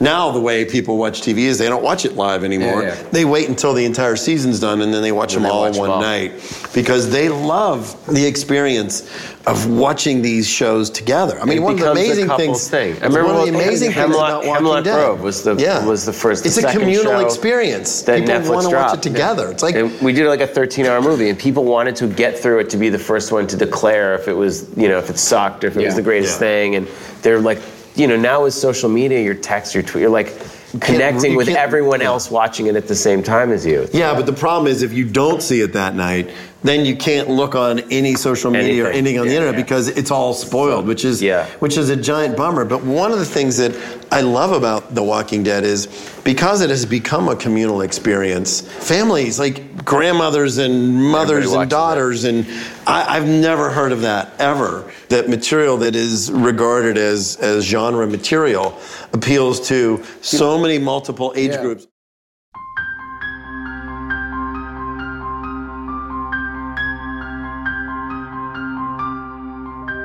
Let's talk about like one of the first huge monster movies that to this day still influences us. I just saw it on your sweatshirt earlier, Frankenstein. I think that was probably one of the first. I mean, that Frankenstein, Dracula, and the Wolfman. Yeah. I mean, you think about when that came out, kind of after World War I, kind of going into the Depression. But really, those are the movies that saved Universal Studios. I mean, Universal Studios was going to go bankrupt, and all of a sudden, they start making these monster movies, and it literally saves it's almost like it saves the industry. But that image of Frankenstein and the little girl with the flowers and the little girl getting thrown into the water, what is it about Frankenstein that you think it's such a cultural icon? I think it's the same thing we say about everything. It's the movie. It was the director and the right actor at the right time, because it could have been awful. Mm-hmm. And I think probably because it wasn't a monster movie. It was, but that sort of didn't exist yet. So Karloff gave a real performance. I mean, he's phenomenal. He's above everybody. I mean, you know when an actor just stands out, like he's doing it the whole, like he's De Niro. He's on another level what's happening in that movie. And that's why if he was just some big lumbering guy, he'd be like, it's cool, but... And I also think James Whale he had just another sensibility. Because as soon as he was gone, it wasn't cool anymore. I mean, we still like Son of Frankenstein stuff, but it was a whole other game. But he's probably, I mean, could you say, I mean, people might say that Jesus is the original zombie. Do you think that there's a connection between zombies and the Bible? And that people believing in Christ rising from the dead and the dead rising? I do, absolutely. And I think even what's great about Frankenstein is that whole idea that he, by having the key to life, he actually is messing up with God's plan. And no matter how technically adapted he is at putting this body back together and the brain and everything, it's never going to work because he's screwing with the divine plan that God has set out. It's a creature without a soul. And it's funny because most people... But he's the only one but he does have a soul. Yes. About Colin Clive seems like the creature without a soul. It's true. Which people forget, of course, that Frankenstein, it's like, it's not lost on people that Dr. Frankenstein and the monster is named after him, but which one really is the monster? This guy who's defying... Well, that's, by the way, that is a question. Exactly. Is the monster named Frankenstein, or is his name Frankenstein's monster? Because you'll hear horror nerds fighting about this all the time, because there's Frankenstein. It's Frankenstein's monster. It's Frankenstein's monster. He's not like, I'm Dr. Frankenstein, I'm naming my monster Frankenstein. One of the films, the villagers have took to calling the monster Frankenstein. You know, they say it. They say it. By the way, the way you delivered it was perfect. I think I definitely... Bride of Frankenstein. Yeah. But they say something like that in one of the films. But what about Abbott and Costello meeting Frankenstein? That's also, remember that launch? Yeah, I love that movie. That was amazing, Abbott. Remember the Abbott and Costello monster movies? That was like another amazing hybrid as a kid. Oh, yeah. When you're like, Abbott and Costello, wow, what are they going to do with Frankenstein? But for me, Glenn Strange was almost more the iconic Frankenstein because he was on everything. You know what? Cereal boxes, absolutely. And things, you know? Because when they obviously the genius, but I mean that was the one you would the image that we associate. Right, it was because it was on the famous Monsters covers in the 50s when Screen Gems did the Shock Theater package that they released for syndication, and the posters in the Sugar Smacks. Yes. James Bama, yeah. Being the makeup expert that you are, do you want to talk about groundbreaking makeup by Lon Chaney, Bud Westmore? I mean, what was that like? They were creating that stuff for that movie. I mean, Dracula, he could slick his hair back, and how does Wolfman? Jack Pierce. Jack Pierce is literally the guy who invented everything that we strive for. You know, if you look at... And where does Jack Pierce start? So the movies are starting. They want to create these monsters. He was the head of makeup at Universal. And he would sit there and use mortician's wax and clay, and they would have to use whatever they had in this very limited makeup kit and build things up on their head. They'd build it up with clay, and they'd shape it with sculpting tools, and they'd carve things in, and then they'd lay hair over it. And then the next day, they'd have to do it all over again. So it was really, the thing you hear about, like how much Karloff's boots weighed, and the things that Lon Chaney stuck in his eyes and his nose to distort his face for Phantom of the Opera, or the hump in Hunchback of Notre Dame. Like, these guys suffered for their art. They were like, listen, I'm creating a character, and if I'm going to take this piece of wire and I'm going to shove it in my eye and I'm going to bend it, or I'm going to put a 100-pound hump on my back to distort my body, they did it out of a love and a passion for creating these characters. And that's not lost on every generation of makeup artists that has come since then, because they sweat for their craft and they love it. And every time you watch the Wolfman transformation and you realize that, they made a pillow out of plaster, and he sat his head in the pillow and he had to sit there for 6 or 8 hours while they would run in and glue a little hair on him and then run out and shoot a little more footage and run in and glue a little more hair on it. And they couldn't move his head. Everything had to be locked in.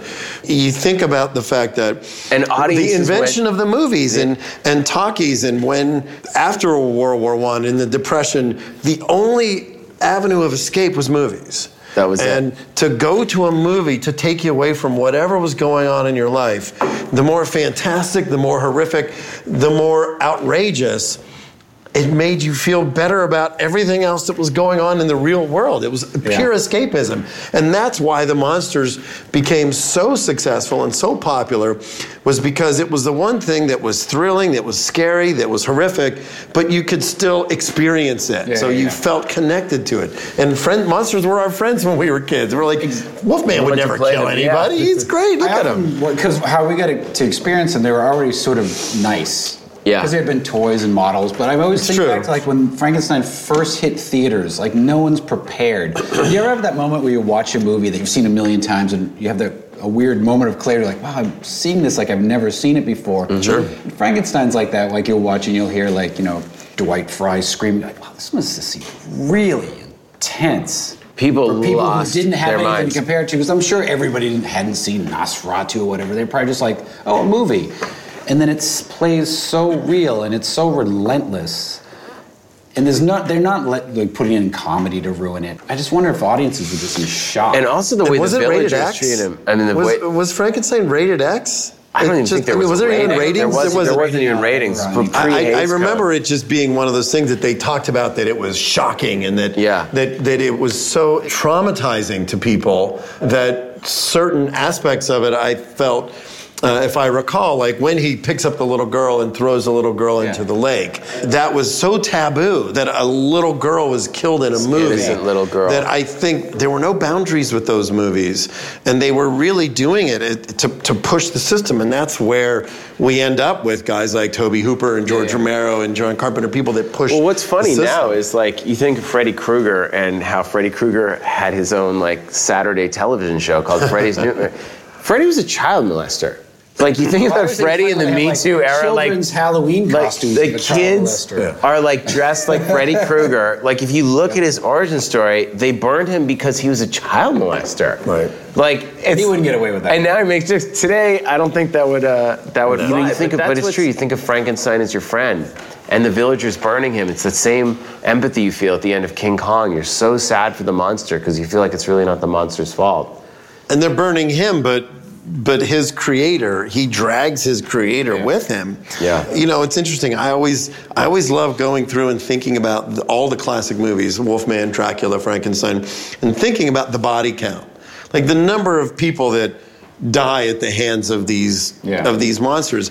And the one thing, just to hit sort of a funny, weird note, the Invisible Man, worst of all of them. He's literally, he derails a train. And like the entire train goes off a cliff, kills like 200 people. Nobody goes, man, the Invisible Man, that guy's bad. This is like Frankenstein, he's the worst monster ever. He kills like 2 people in the movie. But it's the body also count, that messing with science. That is the first part of the man messing with science, which then in the 50s turns to atomic radiation. Well, same with Invisible Man, yeah. you know. Well, there was that famous line that was cut out until whenever they restored it, now I know what it's like to feel like God or wife. But then it's interesting in all the sort of retellings that they've tried to do, whether it was Andy Warhol, whether it was the Robert De Niro Frankenstein we've all conveniently forgot about. What about the Hammer movie? The Hammer movie. The Hammer movie works. The Hammer movie works. The first one. I'll tell you, my first recollection of all these movies was, because of how old I was Curse of Frankenstein and Horror of Dracula, because they were in color. Yeah, I know. They were a little sexier. the girls were really cute, and there was the blood was that Christopher great Lee. red paint, Beautiful that red paint blood. So when I grew up, those were the first movies that I saw. Yeah, they were on television. Experienced the original Universal monster movies on Chiller Theater, and every July they would have Classic Horror Month, and every Saturday night they would do a double feature of Wolfman and Frankenstein, then they would do Dracula, and I was reintroduced to the original Universal monster movies after I had seen Christopher Lee. I thought Christopher Lee was Dracula. When you were talking about Glenn Strange, I thought Christopher Lee was Dracula. So when I first saw Bela Lugosi, I'm like, who's this dapper? He doesn't have blood red eyes, and he doesn't have fangs, and he doesn't that image of Christopher Lee in Horror of Dracula when the blood. So for me, when you watch the original movies, you realize there's so much more mood about them. And the mood of Frankenstein and the mood of Dracula in those movies, where the camera work, everything takes a long time. I mean, they had to do everything. The silence works to unsettle you. I mean, you're coming out of, they've probably been sound movies for 3 or 4 years at that point, and up until then the art form is completely visual. So if you think about what the German expressionist horror films did, or what Benjamin Christensen did with Haxan and Witchcraft Through the Ages, which is incredible. Which unbelievable, the imagery in that movie. Or Carl Dreyer's Vampire, which is just mood and shadow, and half the time you can't really tell what's going on. The Cabinet of Dr. Caligari with those fantastic sets. I mean, it wasn't about the dialogue. It was just mood and shadow and light, and what Nosferatu. I mean, it's funny because I first saw Dracula with Bela Lugosi, so I thought it's like, I want to suck your blood. That was like, the kind of the Hungarian accent or the Romanian accent. But then when I went and I watched Max Schreck, and you watch the original Nosferatu, it was terrifying, and I thought it was so cool that Tobe Hooper went to that kind of vampire in Salem's Lot, and Klaus Kinski, when he did his, like, the bald vampire with the teeth like that always freaked me out. I don't know if you guys remember those, like, first seeing Nosferatu. Yeah, absolutely. Lot, I mean, Salem's Lot, to me, was groundbreaking at the time, because it was a mini series, and it was so weird. It was on TV, and it was creepy. And that greatest experience of horror on TV is Salem's Lot. Scariest and thing the great scene when the brother comes back, and he's clawing on the window. And if you watch that scene, it's so weird because it's all shot in reverse. Really? If you go back and watch it, the way the smoke is filtering around him, and he comes out of the smoke. It was all shot in reverse. He's clawing on the window, and then he goes back, and then they blow the smoke in. And it's just like there's something weird about it, and that trick photography. But Salem's Lot, I always thought, was just absolutely terrifying and riveting. The idea, which I always love, and I always feel like the idea of this small town being poisoned by this evil that spreads out from the middle of the town and just takes everybody over. You're developing a project very much like that, as a matter of fact. But what's fascinating about all those movies, I love the original Dracula because the castle set is so beautiful. The first 20 minutes are insane. And there's no, like the camera move up to the coffin and just the hand starting to come out, and then you cut to the brides. I mean, I think it's gotten kind of fashionable to bash it. Todd Browning, the Spanish one's better, and it's so stagey. But but it's phenomenal. I mean, I love how quiet it is. I love the aesthetic of it. The creaking of it.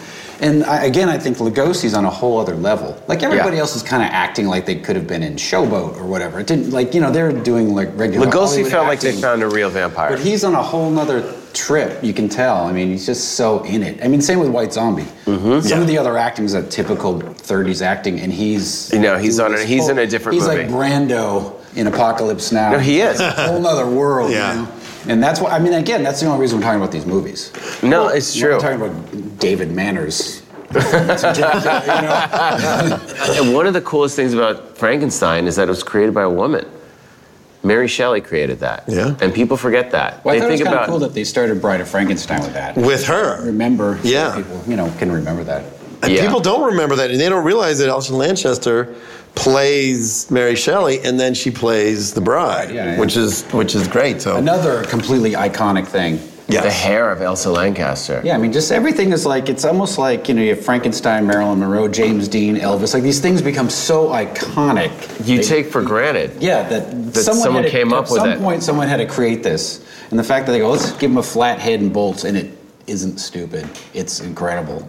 It's brilliant. Those are the meetings. Listen, that's the meeting that, we always joke around. It's like, if you can go back in time and work on any movie or just stand on the set in the corner, what movie would it be? And a lot of the makeup effects says, Creature from the Black Lagoon, because it was a cool first creature suit, and you can see the zippers and all this stuff. Yeah. But imagine being, standing in the makeup room on Frankenstein and hearing them talk about, like, he's got a scar here, and there's the bolts because he's got to clearly conduct the electricity somehow. I mean, those are the conversations. It's incredible. That you can imagine. You wish there was one person that you can just, Back to the Future, like, let's go to back Marty. I'm like, going instead of this Universal. Is interesting because in the 20s, you start with Nosferatu, with Max Schreck as this hideous-looking vampire, which is kind of, if you read Bram Stoker's Dracula, you would imagine that kind of creature on the boat, killing everyone. And then you have Bela Lugosi, the charming, suave, seductive vampire, which to this day has kind of continued. In Salem's Lot, there's a scary scene where, you look down and you see the brother when he opens the grave and the eyes are open, and you see what that vampire, the main vampire at the end looks like, and it's very similar to Max Schreck. But then it's extended all the way to the Twilight, the sparkling Rob Pattinson, vampire with the man. I've never heard of it. But I do think Lugosi, though, sometimes I feel like he is more animalistic than you think, because it's been his accent and his every line is like a cliche now. Mm-hmm. But when you really, if you can watch it in that moment where you haven't, every line's not been imitated by everybody, he does seem really raw compared to everyone else in the movie, because everyone else in the movie seems like, real puffy, and he's like, he looks like he's fuck everything. There's an intensity. There's that great scene in Ed Wood when they talk about, when he's shooting heroin with Johnny Depp, and Martin Landau as Lugosi is talking about how women are drawn to vampires because of the menstrual cycle and how the vampires crave the blood and they aren't repulsed by it, and that on the subconscious level the women would love, fantasize about a vampire that they could it's just such and I'll never forget that scene. Yeah, because he is intense when he's going down the street and the girls selling the flowers, and I mean it's scary. So tame, but he seems super intense. Well, let me ask you this though, because I can't recall off the top of my head, but there was Lugosi played Dracula on stage before they made the movie. Exactly. He was in the play. So that transition in terms of Dracula as the gentleman was, I think, propagated by the fact that people recognized him as Dracula because he had played Dracula on stage. And that's one of the reasons why I always feel that Dracula is really successful visually, because it's an adaptation of a play. Yeah. The camera sits there, the sets, the way the blocking is, everything feels like a play. Like a stage play. It feels staged, but in that day and age when people had been accustomed to going to the theater to see it, then it's like, oh wait, I get to see a movie of the play. Of the stage play. Of the stage play of Dracula with the same guy. Which is something that we would do now. We'd be like, oh wait, they're doing a stage version of that? Oh, I'd see that because it's based on that. Again, it's interesting how Frankenstein's monster has stayed the same, whereas zombies has evolved by leaps and bounds with the rules of that creation. I think vampires followed a similar track to zombies in that there would be a movie like the Hammer movies of the 60s that came along. And then they would do the John Badham, Frank Langella Dracula. Well, that was always the first sexy vampire. I was so bummed. But they were good. But then you had two movies. Before that, I was going to say Fright Night and The Lost Boys. Yeah. And Fright Night was like someone who was aware of a creature feature shows. It was people that knew about horror movies, and you had to go to the horror host. Roddy McDowell. He's like, I'm just a horror host. I don't know how to kill a vampire. It's like, but you do know how to kill a vampire. He's like, it's all make believe. It's like, it's not make believe. And that having to sort of use the rules by watching other movies to kill that. And Chris Sarandon, and he's like, Mom, you didn't invite him in the house. Yeah, of course I asked him in. Like, no, Mom. But The Lost Boys was the first time when you saw that movie of this is how me and my friends would deal with vampires in this town. And again, they had Kiefer Sutherland as the cool, that was the mix where they had like the cool, sexy vampire. But when you really see what they're like, they turn like evil and ugly at the end. I mean, that movie, that felt like a punk rock, you know. It was an 80s, amazing. An 80s punk rock alternative movie. I love Lost Boys. But the Frog Brothers, again, you have like the Corey Feldman and his friend, and they know because they know the comics, so suddenly they're super valuable in the vampire killing. And but that was what was great about it was we identified with it because the two kids, you know, hung out at a comic book shop, and they knew every rule about how to kill monsters. So that's what we were all about. We were like, man, I'm that kid because I know everything about monsters. But then, the Monsters Squad, but also the next one, I mean, you had Coppola's Dracula, but also The Hunger. Remember that Tony Scott, like with David Bowie and Susan, and the way that was shot, and them hanging out in nightclubs, like no one had thought that whole opening with Bauhaus and tying it all together. That was. And wasn't the other song? It was Bela Lugosi's Dead, right? Bela Lugosi's Dead. Yeah. There you go.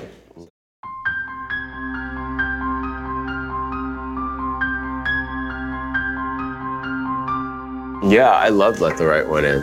The Swedish one. I haven't seen it in a while, but I haven't seen it in a while. I mean, little girl. I mean, I love the opening where there's the old man and the little girl, and you know that they've had a love story and that she's got to find someone new, and they become friends, and she's traveling in the box. I mean, the scene in the swimming pool where she saves them in the swimming blood. pool. The swimming pool So scene beautiful. is always the one that you remember. I mean, again, what's great about all these movies that we're talking about is any good movie will put you in the position of either what would I do if I was in that situation, or if I was in the room watching this go down, what would I do?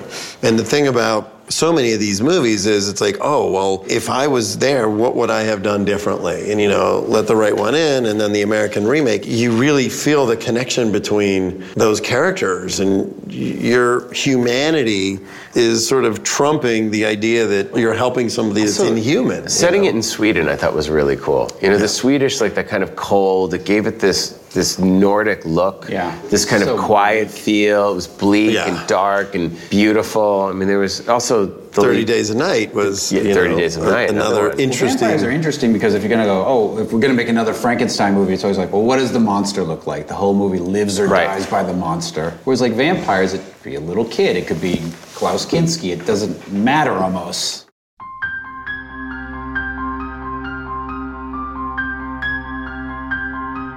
When these movies came out in the theater, what was great about Dawn of the Dead, Evil Dead was they got a second life on the midnight run, on the midnight theater circuit. I remember seeing Dawn of the Dead, and by the time it had made it around, the print was so bad because people were cutting out the gore, cutting out the exploding head. So you'd see a print of the movie, and all of a sudden, pieces were gone. And when I saw Evil Dead, I had seen it at the same theater that I had seen Dawn of the Dead. And I remember seeing the poster, and the poster had a quote from Stephen King. That's why I saw it. Said the most ferociously original horror movie ever made. Horror film it was the ever most terrifying film I've ever seen. Something like that. I thought it was ferociously original. But either way, I was like, oh my God. And the poster art was the girl with the cross and the hand pulling her down. It was the most evocative. It was one of the greatest pieces of advertising. So I was like, oh, I'm in, man. And the premise was so simple. You know, a bunch of people in a cabin, they find a book, they read from it, they resurrect these demons, possession, and that's it. I mean, it seems like the simplest setup, but man, oh man, it was relentless. And it has so many of the things we've said every time. There was nobody recognizable in the movie. I don't think so. No. And I had the same experience. I walked in, I didn't really know what it was. I saw the poster, just as you described it, and you're just like blown away. Yeah. Like it totally changed, like you'd never experienced that again. Like are these real actors? What's happening? It seems so raw and so primitive and so demented, like it would never end. There was also so different. I had that experience where we read the quote, we got it at the video store. my friend and I, we watched it, and we couldn't get through. We had to watch it in like 5 or 10 minute chunks because it was so terrifying. I couldn't take that kind of intensity. There had never been, it was like having an adrenaline needle stabbed into your heart over and over and over. From the opening shot, when it went through the woods of, I was so terrified. I couldn't take my eyes. I said, oh no, this isn't, because even The Exorcist, which at that point, nothing had traumatized me quite like The Exorcist. There's some weird stuff in Iraq. There's like things that like, there's build up. It takes a while until like there's moments where she's possessed, then they go and they're talking, they go to the hospital. There's a lot before you're at that final showdown between Max von Sydow, and Linda Blair. Yeah. This thing right from the first frame, it's so terrifying. And it was like The Exorcist on steroids. I mean, everyone was getting possessed, and it could happen to you. I mean, that was by far my biggest influence on Cabin Fever. And you're so in your mind trapped in that cabin. Like you were trapped in the farmhouse in Night of the Living Dead. It gets so claustrophobic. That's what always messes with me. It's just that one location. Well, it was Cabin Fever. It's great I picked the cabin in Cabin Fever to look like Evil Dead. And the swing when it's boom, boom, and then it stops. And it just stops. Like, but there's a so scary. There's a youthful excitement about that movie. Exuberance. You can tell that Sam is so excited to make that movie because he just wants to scare you. They made it for no money. They ran around in the woods with Super 8. They literally shot it on Super 8. Ran around and just anything that they could do. What was in the woods was shot on Super 8 to raise the money for it. I thought that they shot. It was. It was Within the Woods. Within the Woods with Scott Spiegel. With Scotty Spiegel, who one of the characters is named after Scott Spiegel was going to act in it, but then he had to work at the grocery store in Michigan for the summer, so he couldn't make the movie. They named the character Scotty after him. So they named the character after him. But I remember even again, you're talking about filmmakers who use whatever means they have. When the first girl that gets stabbed in the ankle with the pencil. And they did that great shot where the camera held on it and they drew the spider web veins and animated them. So it went and the veins just spread out from her leg. And then she popped up and was wearing those. First time you'd really, aside from maybe the Sentinel, you had ever seen those completely milky eyes for an extended period of time. I mean, they did it in Gates of Hell or The Beyond. The Beyond at the end, the last shot. Did it, the last shot on The Beyond. But this was like entire sequences. And that with thing and with her, the chained in the basement, and like the face coming up and the hand and there was so much blood and viscera and gore. It was awful. There was that whole thing of there's your friend. You have to, kill them by total dismemberment. And it's still not enough. And then the tree rape in that movie, it was like, oh, now we have to worry about this?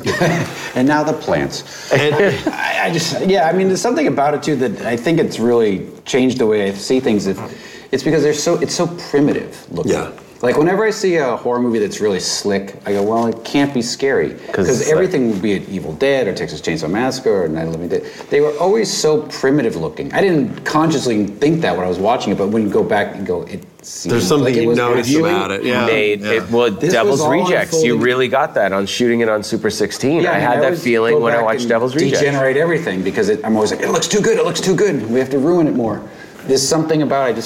I love that aesthetic. Like when you see security footage, maybe that's why found footage movies took off because it felt real. It felt real. Movies got so slick that they, and then that got boring again. But I think it's just something about it. But Evil Dead felt deranged. That movie was such a phenomenon that in England, Sam Raimi was brought up on obscenity charges and had to go to trial over it.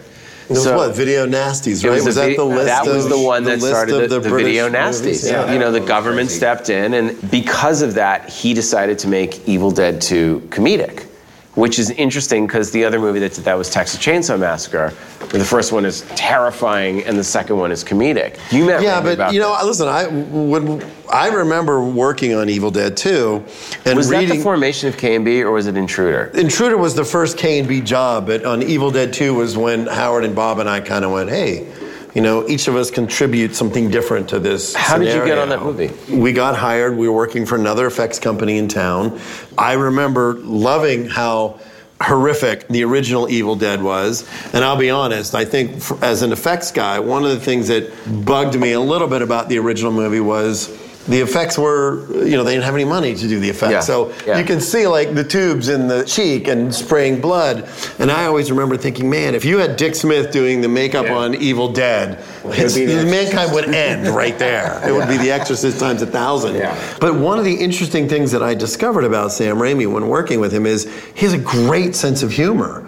Like all of these directors He's more influenced by the Three Stooges. He's more influenced by the Three Stooges. And we're shooting Inglourious Basterds, and Quentin wanted to know a Three Stooges quote, and I called Sam, and I'm like, listen, we're in Berlin, and it's 3 a.m. here, but we need to know the answer to this Three Stooges question, because he was so heavily influenced by them that I think the intent always was to inject much more of his personality into Evil Dead 2. I had never heard that there was a conscious decision to make Evil Dead 2 slightly more comedic, because I'll tell you, in the original script, when he's out in the woodshed and he's got Linda's head in the vise and she's vomiting on him, and then the door flies open and Linda's headless corpse comes in with the chainsaw. I remember reading that and like, this is a headless body comes in with a chainsaw. I was like, this is the most horrific thing I've ever seen. And then of course, when we shoot it, and we're shooting it, and he's adding these outrageous gags, the Pee-wee head, which was my hand, by the way. The Pee-wee head jumps on the Pee-wee head's in the trapdoor. They jump on it, and the eyeball shoots out. Yes, and the eyeball flies through the room, and he literally says, "Okay, there was a gag in the Three Stooges where this pie fight and the thing flies through the air." So he was doing what very different than what we do when we take the monsters that we love and we're like, I want to do this. I want to incorporate monsters in my stage show or monsters in my movies. He's like, I'm going to take the Three Stooges and I'm going to interject them into this horror movie that I'm making. I always related to like a Roadrunner cartoon. Yeah, absolutely. I never thought Three Stooges. Oh, Scotty Spiegel, who co-wrote it, is a Stooge obsessed. Yeah. He knows everything about the Three Stooges, and that's like he's. I mean, it was very Joe Dante. I mean, if you really think of Sam, you think about Joe Dante, who also has that sort of love for like that kind Looney of stuff. Tunes. And that's what that sort of takes those movies to a different level, because much like American Werewolf in London and John Landis, where you're sort of treading that line where the audience is like, they're laughing and then they're not sure if the next moment they're going to laugh or they're going to scream. They don't know. So they're tense and they're anxious and they go, ha, ha, ha, and they laugh. And then all of a sudden, boom, the blood hits the lens. But there was kind of a shift, don't you think? Like Evil Dead, it just not just for Evil sure, Dead, for but sure. movies in general was like, they became like, with Freddy, everything became a little more like audience pleasing.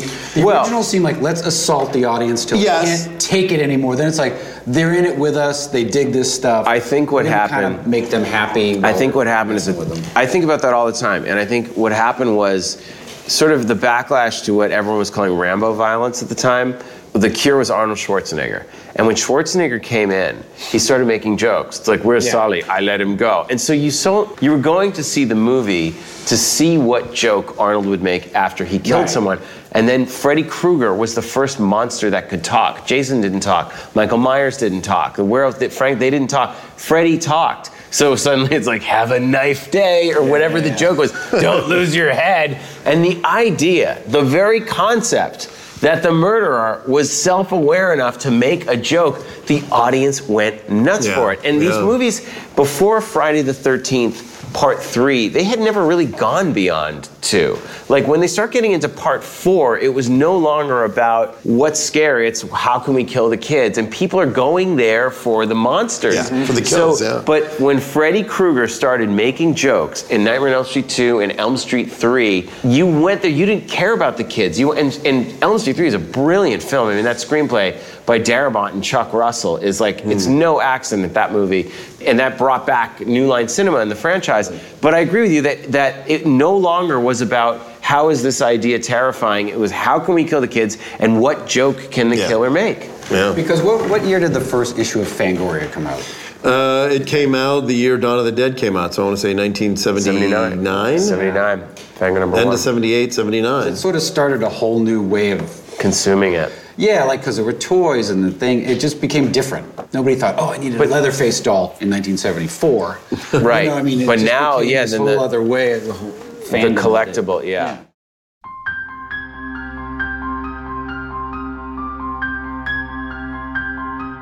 I remember knowing about Psycho and the shower scene and like being aware of the director Hitchcock, because I saw Psycho in reverse. Psycho wasn't the first movie I saw. I had already seen Texas Chainsaw Massacre, Dawn of the Dead, and I knew that Psycho was one that I had to watch.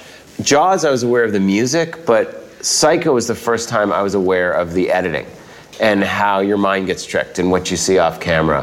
One of the big things that I think to this day was still shocking about Psycho was you kill the protagonist 40 minutes into the movie, which is what I wound up doing in Hostel. And Quentin was the one who, so he's like, you got to do the Psycho switch. No one's done it since Psycho. Like, killing your main character 40 minutes into the movie was shocking. Even knowing that the shower scene was coming, I was like, wait, she can't be the one who gets killed. There's so much movie left. That was incredible. When I was young, I was a big fan of Hitchcock, and I had seen The Birds, and I think I saw Psycho after I had seen some of his other movies. Yeah. To me, I was very aware of the way he told his story and just the way that he set up the paranoia, and when she steals the money and she's at the car lot across from Universal Studios, and she falls asleep in the bed, everything about it.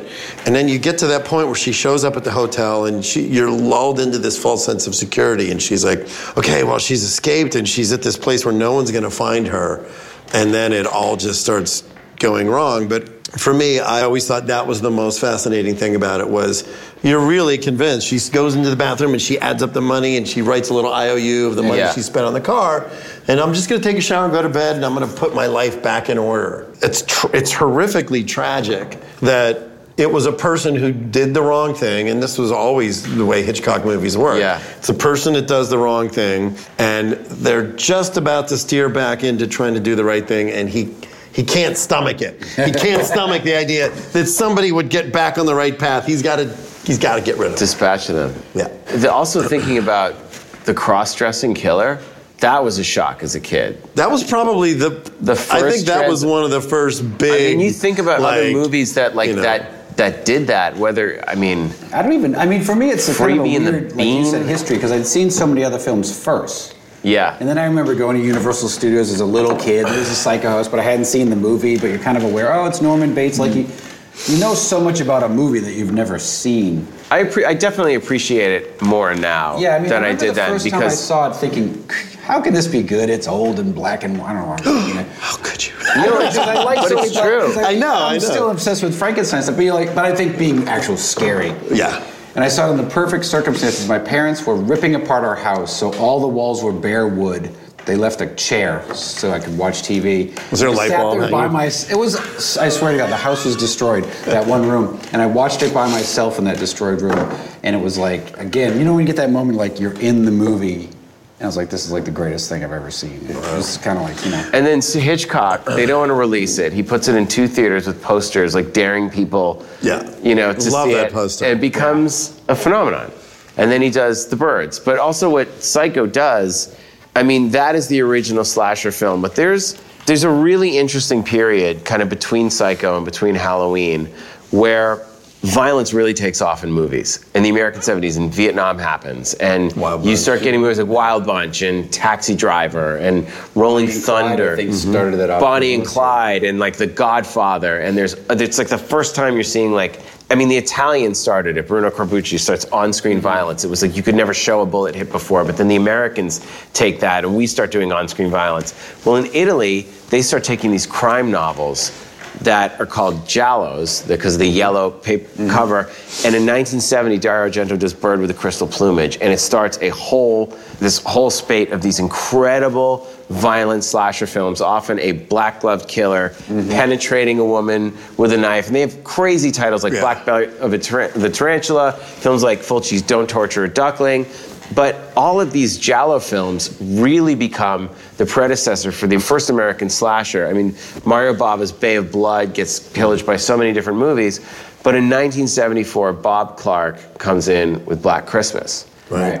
Wow. Black Christmas. And that is the first American POV of slasher, the girls in the sorority house, over the holiday, stalking. That becomes, and it's a Canadian film, but that becomes sort of the precursor to John Carpenter, who comes in with Halloween. Was that a hit at the time, Black Christmas? I don't remember. I saw it. I remember seeing it.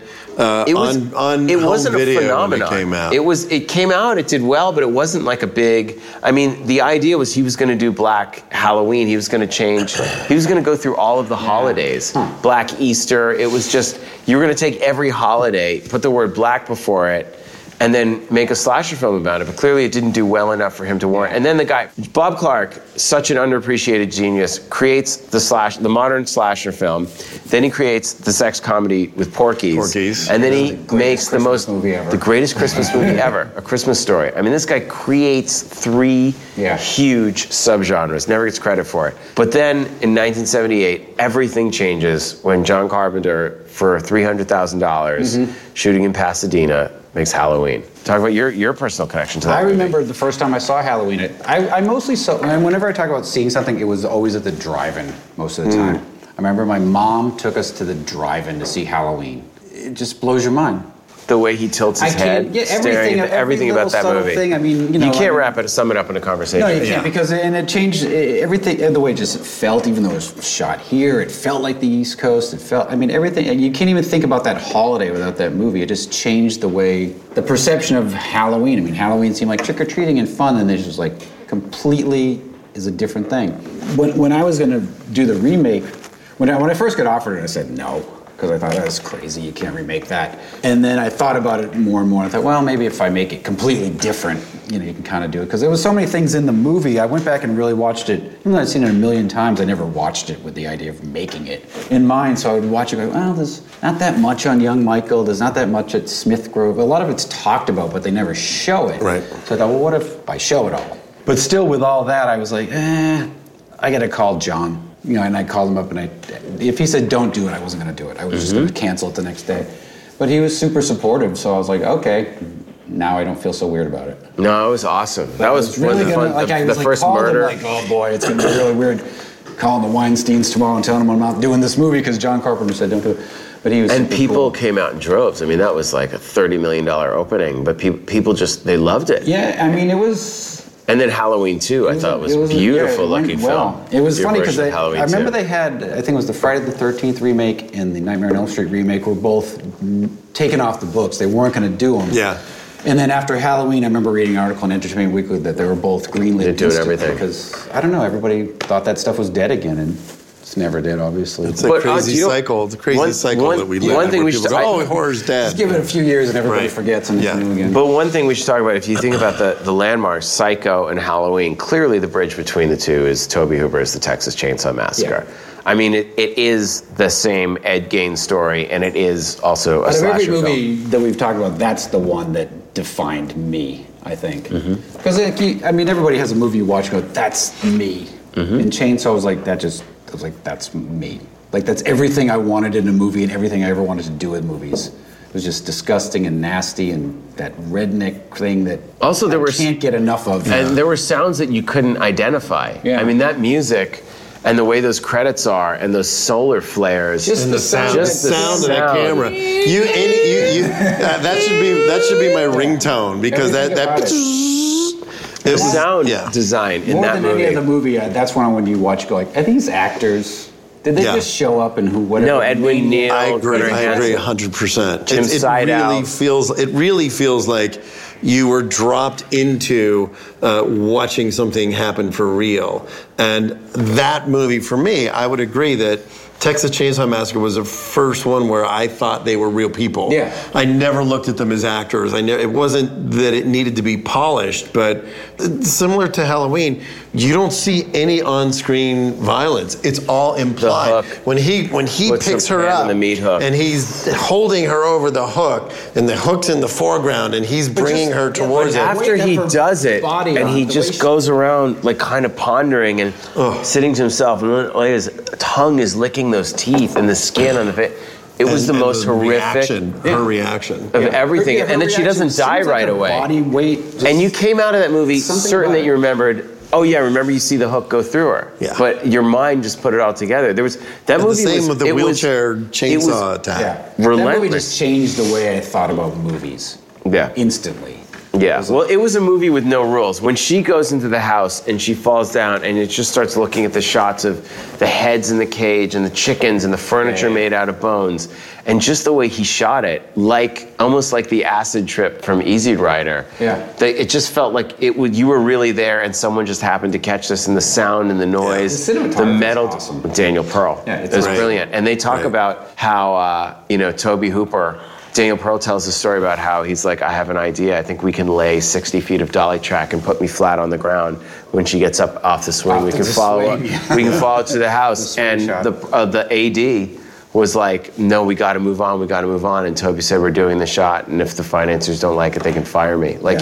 He literally thought he was going to get fired over that. Tobe Hooper told me that when they were shooting that scene, when they were shooting the dinner scene, they had so many dead animals in the field nearby in this house that they were shooting. It was really near a slaughterhouse, that they decided the only way they could get rid of the smell and the flies was to burn them.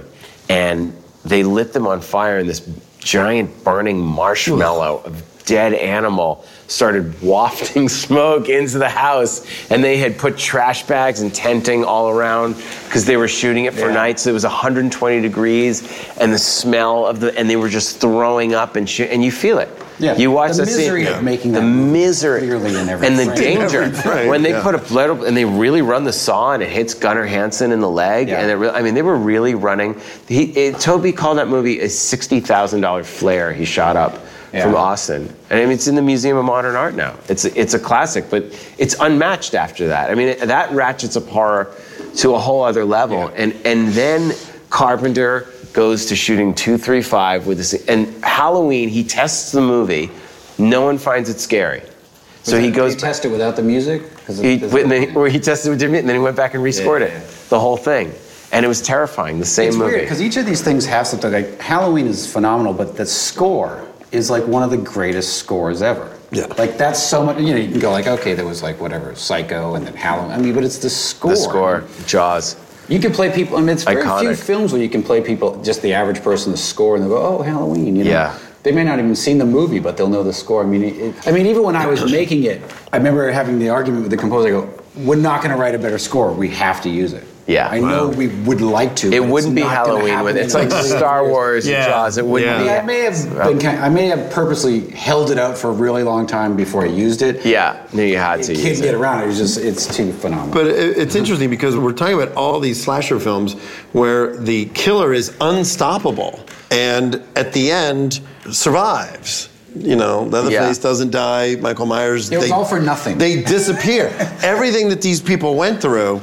And I remember that's what I loved about movies in the 70s. And you're talking about Black Christmas and the fact that the killer, the most haunting thing about it, and you did it perfectly at the end of Green Inferno, was you leave it open that, oh my God, you leave the character with the idea of everything that we've gone through, all these people that have died, all the trauma, all the terror, and you turn and you look and that's right. It's all they're for gone. Nothing. Yeah, they're gone. And I think that was to me.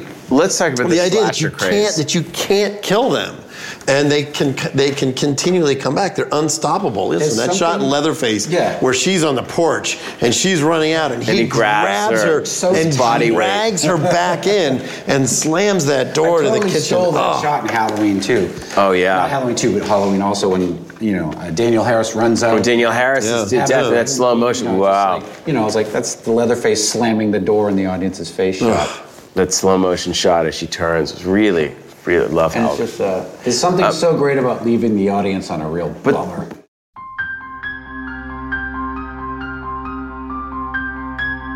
So this June, they're doing a 40th anniversary of Dawn of the Dead at that mall.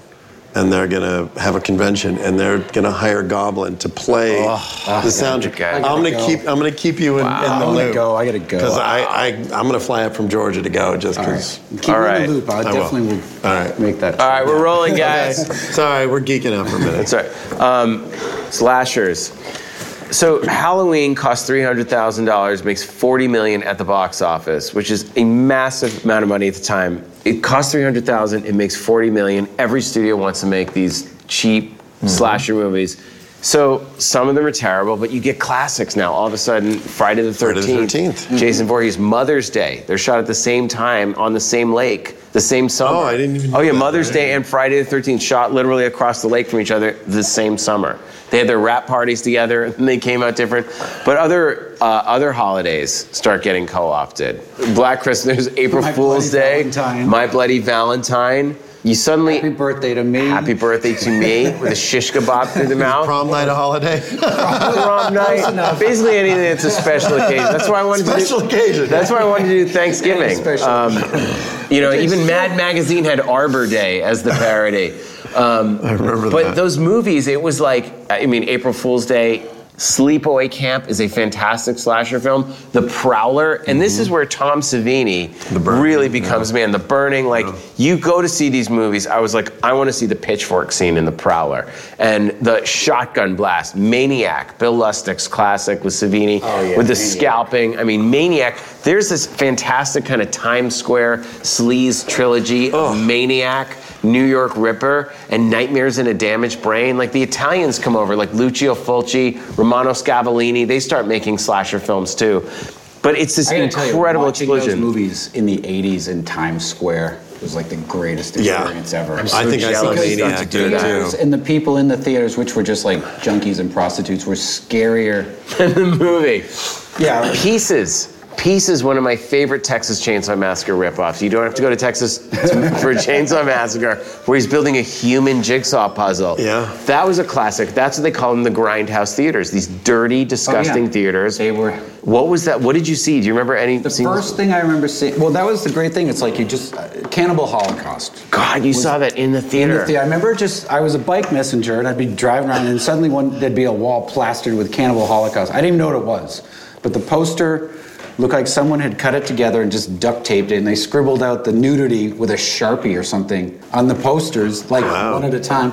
I was like, this looks like the greatest movie ever made. I go, it can't be, because I didn't know anything about it. I go, how could this exist? And then I went to see it, and I was like, how can this exist?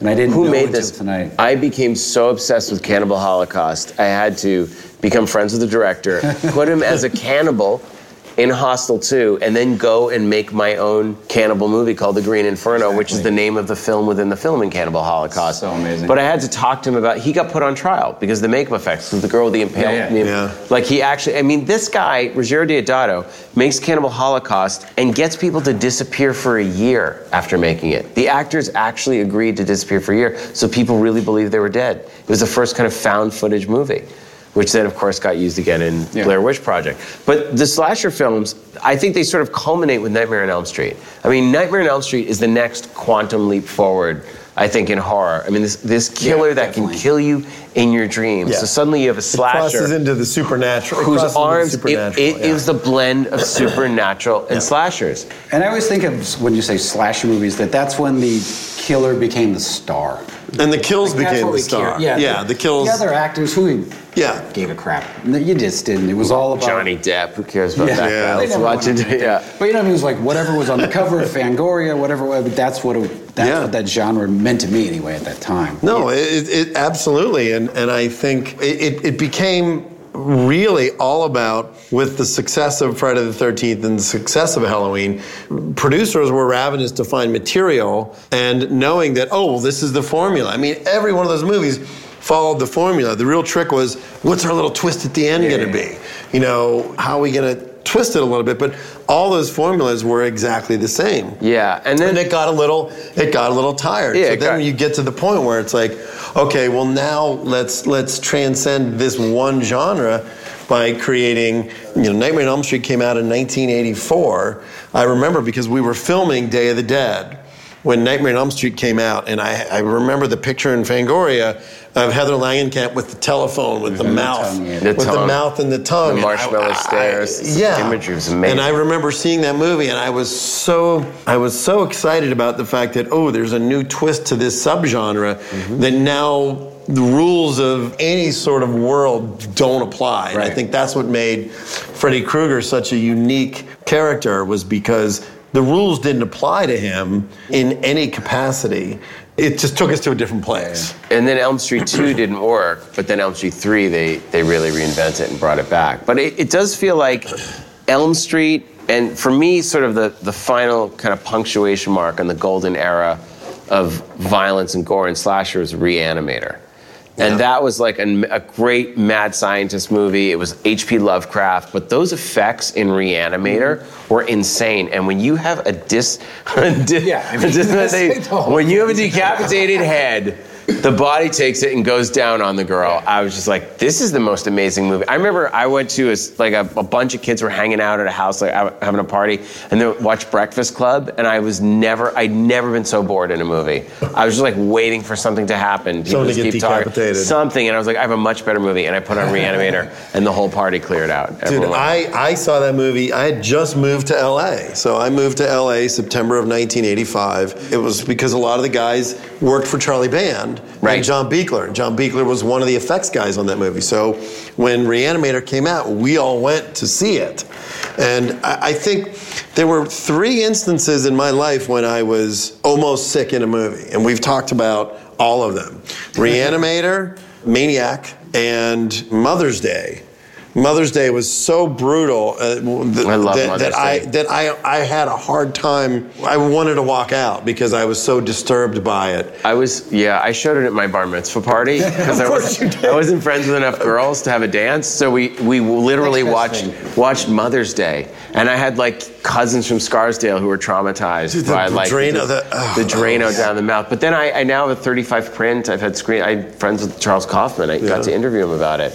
But let's just getting back to slashers. Slashers kind of go away for a while. Like once it gets into, what we're sort of out of weapons, I think the public starts to get bored of it. There were so many sequels. It just became they were always diminishing returns. Exactly, and they were never about being scary. And then suddenly, once again, Wes Craven, he does it with first Last House on the Left, 1972. We should talk about it as one of those precursor slasher movies. That is a movie that you're watching and you feel like these are real. We're watching serial killers. These are not actors in this movie. Yeah, that movie for me is always like, if you could take the cops out of it and the comedy, the rest of it is just so amazing. Yeah. Like it always goes to that one part. I don't know. I guess they needed a comedy break, but the rest of it's like right with Sensei. Chainsaw, you know? Yeah. It's on that level. But so he does this with Last House on the Left, 1972, creates this landmark horror film, does it again in 1984, and then Scream comes along. And it takes all the rules of the slasher movie, and it's the first movie that's aware that not only the characters know, the audience knows, and they use cell phones. It wasn't when a stranger calls, we got to trace the call. I'm watching you. The idea of a killer using a cell phone, moving around a house was ingenious. And I remember I actually got that script. I just written Cabin Fever. It was called Scary Movie. And I was like, oh, this is like a professional script. This is the scariest. It was unbelievable. And that movie made $100 million. Yeah. That brought it all back. But they had a little trouble getting that movie made. I remember that script was around for, I believe the script was around for a little while. No, it's because I don't know, I could be wrong, but because we did the effects for those movies, and I remember it being that script for Scary Movie seemed to, maybe in my recollection, kind of hanging around because, again, the slasher genre, people were looking at it as a slasher movie at that time. But Wes really brought, I think Wes, his sense of humor very much like Sam Raimi. I think Wes's sense of humor really elevated a lot of that too. If you think back, a lot of it's the marketing, and that ushered in the Beautiful Victims marketing. Mm-hmm. You know, and they did it with Halloween H2O. It was just like nice. The faces. Yeah, all the faces stacked on the poster. Killers, they just floating kind of shoved in the background. And it did, to me, it did usher in the sort of, like you said, the Dawson's Creek horror. Yeah. Well, before that, we had Silence of the Lambs. But if you remember, Silence of the Lambs, if that had been released 10 years earlier, would have been a horror film. But they called it a thriller. Psychological thriller. That's such bullshit. And then The Sixth Sense comes out, and it's a psychological ghost movie. I mean, that's Seven. like. When did Seven come out? Because that was Seven was a psychological. It's unbelievable. These are all films that in the 70s or 80s would have been horror movies. Somehow, if you called it a thriller, it was classy. Lowbrow. It was lowbrow. But a thriller, Silence of the Lambs, won Academy Awards. Yeah. So, supernatural thriller. That was what they called The Sixth Sense. And there were orders not to call it a horror film. One of the scariest, most brilliant films ever made and they said, don't call it a horror movie. It was like horror was a dirty word. It was. I always it wore was horror, for a long but time. then, Rob, myself, James Wan, Alex Aja, we come out with our movies, and we're really wearing horror as a badge of honor. We loved it. We were proud to be guys making horror movies. Yeah, I mean, that's what we wanted to do. It was, it's funny. But there was that do you leap. think that was because at that point, listen, I remember watching the Academy Awards and Silence of the Lambs won, and I remember looking to my friends and going, a horror movie just won Best Picture, but nobody wanted to call it a horror movie. I know. Well, they're talking about now with Get Out being the first horror movie nominated for Best Picture. I was like, and The Exorcist, Silence of the Lambs is a horror movie. Yeah. Sixth Sense is a horror movie. I remember when I was trying to get a rating on Devil's Rejects, I could tell, and I would eventually, after going through it 5 times, I got on the phone with the NPA because they're like, they will not speak to you, and eventually they did.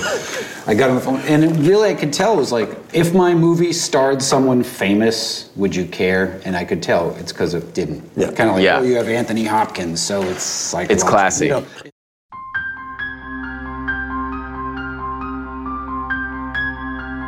You can go back from the first footage of a train pulling into a station of people screaming. What is it that people love about going to see horror movies? What we love about it and what the average person loves about it, I think, is different. Like you said, we'd see a Texas Chainsaw Massacre, Dawn of the Dead, and I go, I want to live there. I want to live in that house. I want to recreate this in my house. And essentially, we did do that. Yeah. Right. Yeah. But I think for the average person, it's like you can safely experience something demented. They would say, oh, you slow down at a car crash, but, it's basically you're slowing down at a fake car crash. And I think that's why there's a thrill in bad stuff.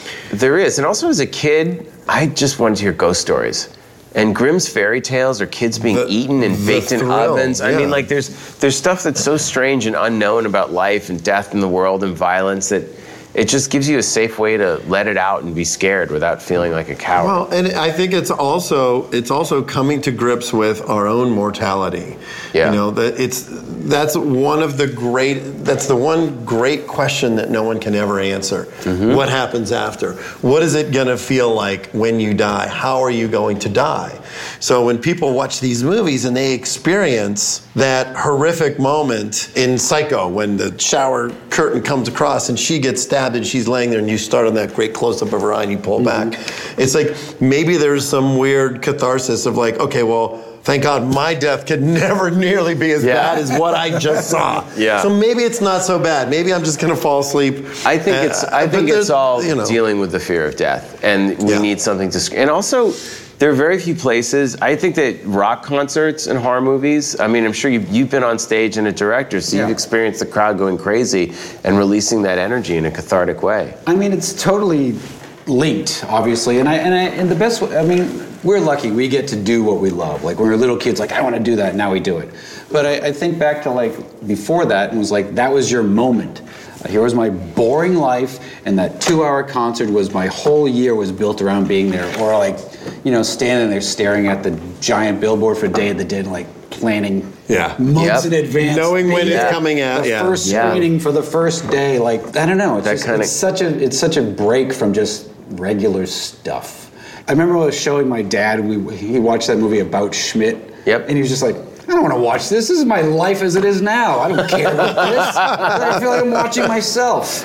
And I think that's what it is. Like just something that is so not your life. Also, I think that movies are the closest representation to the feeling of what it's like to dream. It's like conscious dreaming. And horror movies are the closest things to our dreams. Like narrative movies don't feel like dreams.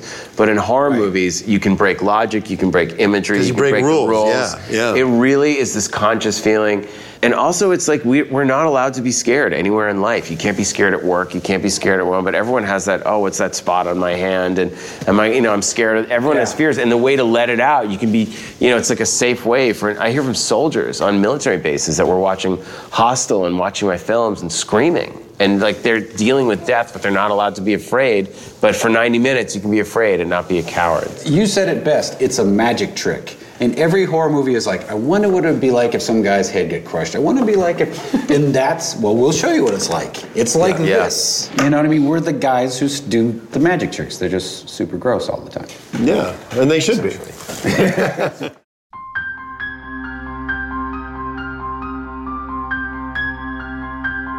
When I grew up in Pittsburgh, right at the bottom of my hill, Showcase Cinema opened, and it was. Oh my God, Showcase. Remember that?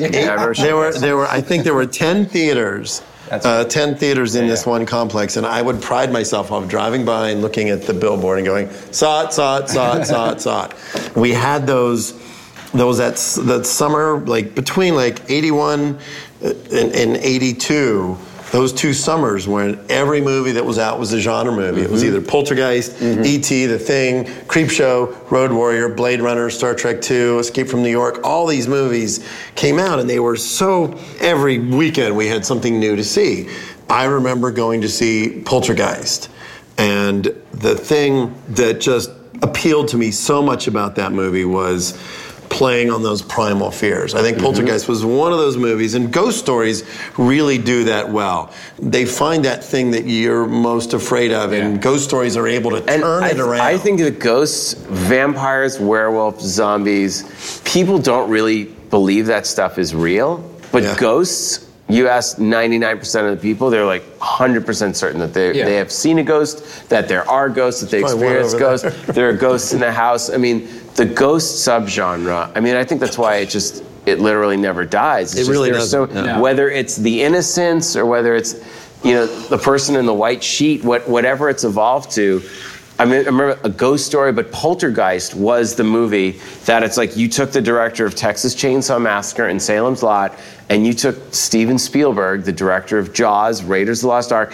That was the biggest horror event of my childhood, that movie. Yeah. And the fact that it was PG and that terrifying meant that everybody could see it. It was incredible. And what makes it work so good is the Spielberg family unit. Yeah. It's such him, because you could, the kid with the tree, scary tree outside and running to his bed, and I think... It wasn't so big. It was small enough that you could... It was relatable. It was a ghost, and it was on the ancient Indian burial ground. Still the greatest. The maggots, the meat. You moved the headstones, but you didn't move the graves. What's great is Poltergeist is a ghost movie, and the scariest thing in that movie is that clown. That goddamn clown sitting there and looking and then wrapping around the neck. It is so freaky. I think that's where the marketing for it began. I think that people were traumatized by clowns from Poltergeist. And years later, it is the same scary fear of clowns. But look at Poltergeist and look at Paranormal Activity. That movie was so simple. Terrifying. Yeah. It was just salt and hooves. What I was saying before, like Poltergeist is phenomenal, but then its audiences always seem to get overly sophisticated. So then it's slick. So you go, okay, they're actors. He's the guy on Coach. Yeah. So how do we change that? Yeah. Oh, we'll just use nobody's and we'll make it look really primitive again, and it tricks everybody again. Blair Witch. Blair Witch or Paranormal. Blair Witch. What is it? Yeah. What is the end of Blair Witch with Mike walking in that wall? It's just stone. It's literally sticks and stones, and it's terrifying. And leaving it with a question just freaks everybody out. Because everybody wants it to be wrapped up. Yeah. It drives audiences crazy when you don't wrap it up. Yeah, but it's the haunting. I mean, think about the dude. When you mentioned the innocence, to me that's one of the most terrifying films. And what's great about it is it follows that line of, is she seeing it or is she not? Is she going crazy? But that scene with the ghost figure on the other side of the lake, and she's standing there screaming at the kids, "Don't you see it?" I mean, I had goosebumps the first time I saw it because it was just the most haunting thing. And they cut to it, and it's there, and she's looking at the kids, and the kids are like, "We don't see anything." Yeah. It was so horrifying. Shining. That is the ultimate ghost story. Is The Shining. I think, and it's a story about someone going crazy. Listen, The Shining for me, I remember seeing it, and I remember I was a little confused by it because I saw it in the theater when I was really young, and I didn't really understand the whole story when he was going to visit the bartender and having the drinks and stuff. I remember being confused by it too because I saw it right when I was young too, and like at the end when he's in the picture, I'm like, wait, he's always been there? I'm confused. Yeah. But just that feeling of like, well, that's a Kubrick thing, but I felt like I was in that hotel the whole time and couldn't get out. Like it wasn't a movie anymore. I mean, to me, that's why he's the most brilliant director, because he's the only director who I feel like changes your body rhythm. Yeah. Like we make things and people watch him. He goes, no, I'm going to completely take you over. You have to change your pulse and heartbeat. It's 1776. Yeah. I couldn't agree more. Like and I think that's why, And that's what people don't get the movie. And it was a much more intellectual movie than I think a lot of the other horror movies at that time. The Shining was more intellectual and really. Totally. By the way, it wasn't a splatter. It wasn't a splatter movie. A slasher movie. 6 Razzie Awards. Worst movie, worst actor, worst. I mean, The Shining. Critics are stupid because all the critics did was focus on, Jack Nicholson's performance is so over the top, and the blood in the elevator. But you Every think about shot's more brilliant than. I mean, it's just. Sometimes I would sit there and I would literally time the shots, and I go, who would let this shot go on for 6 minutes? You know. And the trailer was just the blood, right? But don't Wasn't go the in trailer room just the blood coming out of the. Don't ever go in room 237 when you just hear about room 237, which is the room they stay in the hostel. Yeah, of course. In room 237, it's I knew that, by the way. But it's like you know that you're just waiting for that scene. It's like in Paranormal Activity, the guy goes in, don't get a Ouija board. You know they're going to get it. It's just like, as soon as the guy goes, don't do it, you're like, oh no. But when he goes in, and Kubrick does this beautiful naked woman in a bathtub, this like 1920s woman, and then the way her skin moves like cake batter. It's the grossest, most horrific thing. I mean, there's the imagery, that weird thing in the bear suit. Just the opening shots of just the landscape, the credits going, even the credits. When you're going over the lake. Yeah, they're moving at weird speed, like out of like the wrong way. They're like, ugh. It's kind of like when Clockwork starts, and it's just that big color frame for way too long. And you're like, now my body rhythm's already off. I'm already the greatest. Sixth Sense. I mean, Sixth Sense, again, supernatural thriller. That movie, I did not see the twist coming in that film. No. I was so anybody, scared. by the way, anybody that teles you they guessed it, they're so full of it. I so did. There's nobody guessed it. Did you guess it? Genius, No, but you know good. I was going to say. But by the way, guess the ending of a Murder She Wrote. Bruce Willis, that was the first time someone had really cast him not as an action hero or as a comedy guy.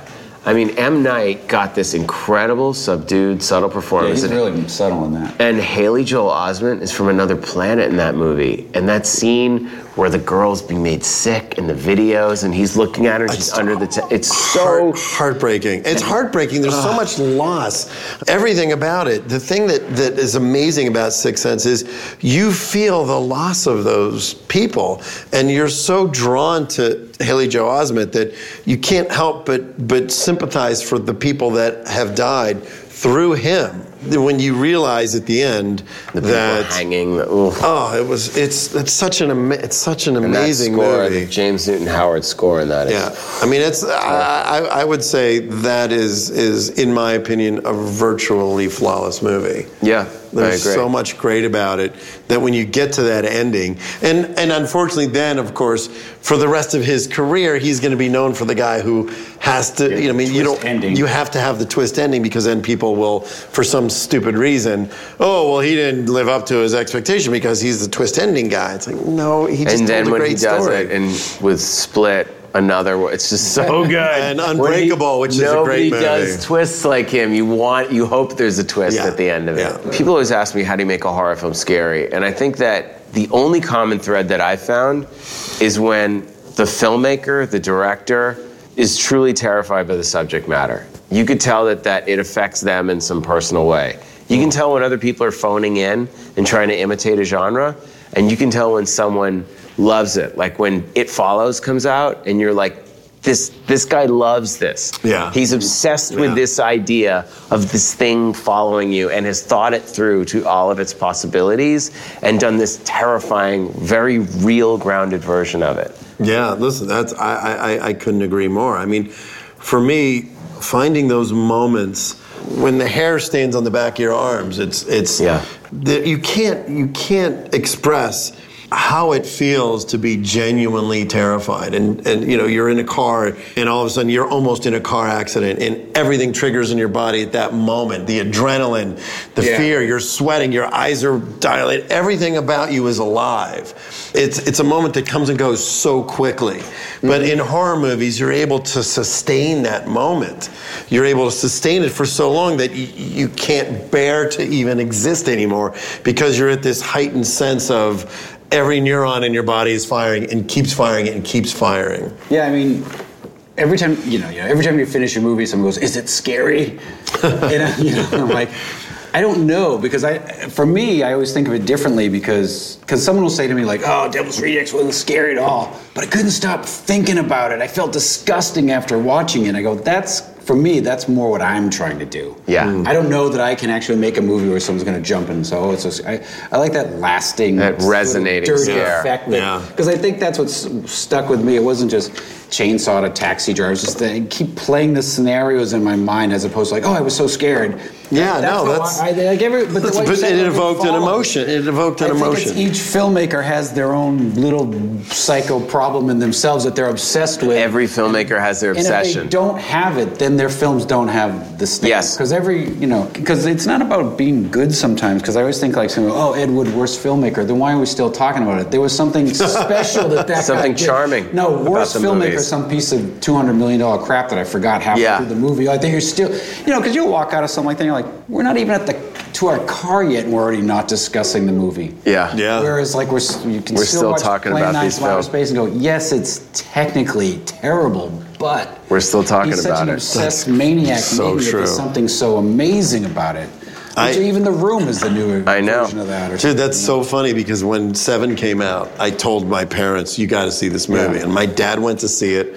I was flying back from location. I was in an airport and he called me and he went, I feel dirty after watching that movie. He said it was so depressing. It was raining every scene and it was so bleak and everything about it. And I said, Dad, that filmmaker made you feel something that you weren't feeling when you walked into that theater. He elicited an emotion from you. To me, that's what going to the movies and watching horror films is about. It's eliciting those. No, Fincher has that obsession with those. He does. With those killers, Absolutely. and he said, "Thank God for it's because there's perverts. That's why I have a job." I mean, it's like you can tell he has and I think that those obsession. are the movies that last, and that's like every movie we've talked about has that feeling. There were other movies that were bigger hits, and maybe everybody talked about, but they're so forgotten. I know time is the only critic. Something weird about these. Every one of these films had some weird special thing that happened. No, and I like what you said about by the time you get to the car, you're like, hey, where should we go eat? Yeah. Then you know that movie sucked Or even no matter worse, what. like, you don't even go. Maybe the most you say is like, "What'd you think?" It's the worst. I've talked more about films I didn't even like. Then films. Yeah, And I keep going back and rewatching it to try to figure out why I didn't like it. Really? Oh, you're way more brave than I am. That means there was something there. About it that got under your skin. Hey, can't get enough of the conversation? Eli Roth's History of Horror is now streaming on Shudder, full and commercial-free. At Shudder, we're the best selection in streaming genre. It's handpicked and curated by experts, including me. We cover the amazing spectrum of horror thrillers and suspense, including breakout revenge essentials like Mandy and Revenge, all-time classic The Changeling, horror fantasy hit series A Discovery of Witches, and our new Shudder original documentary, Horror Noir, A History of Black Horror. Start your free 2-week trial with promo code SHUDDERPOD. That's promo code SHUDDERPOD. History of Horror Uncut is a Shudder original podcast. Hosted by Sam Zimmerman, produced by Liam Finn, sound designed by Jeremy Lee, music composed by Michael Tioli. Special thanks to executive producers Eli Roth, Kurt Sayenga, Jonathan Koch, Stephen Michaels, James McNabb, Allison Berkeley, and Joseph Freed, as well as the AMC Networks and AMC Studio Development and Production teams who allowed us at Shudder to make this. For Shudder, Owen Shiflett, Nicholas Lazo, and Robin Jones. This podcast is protected under the laws of the United States and other countries, and its unauthorized duplication, distribution, or exhibition may result in civil liability and criminal prosecution. Country of first publication, United States of America. History of Horror Uncut.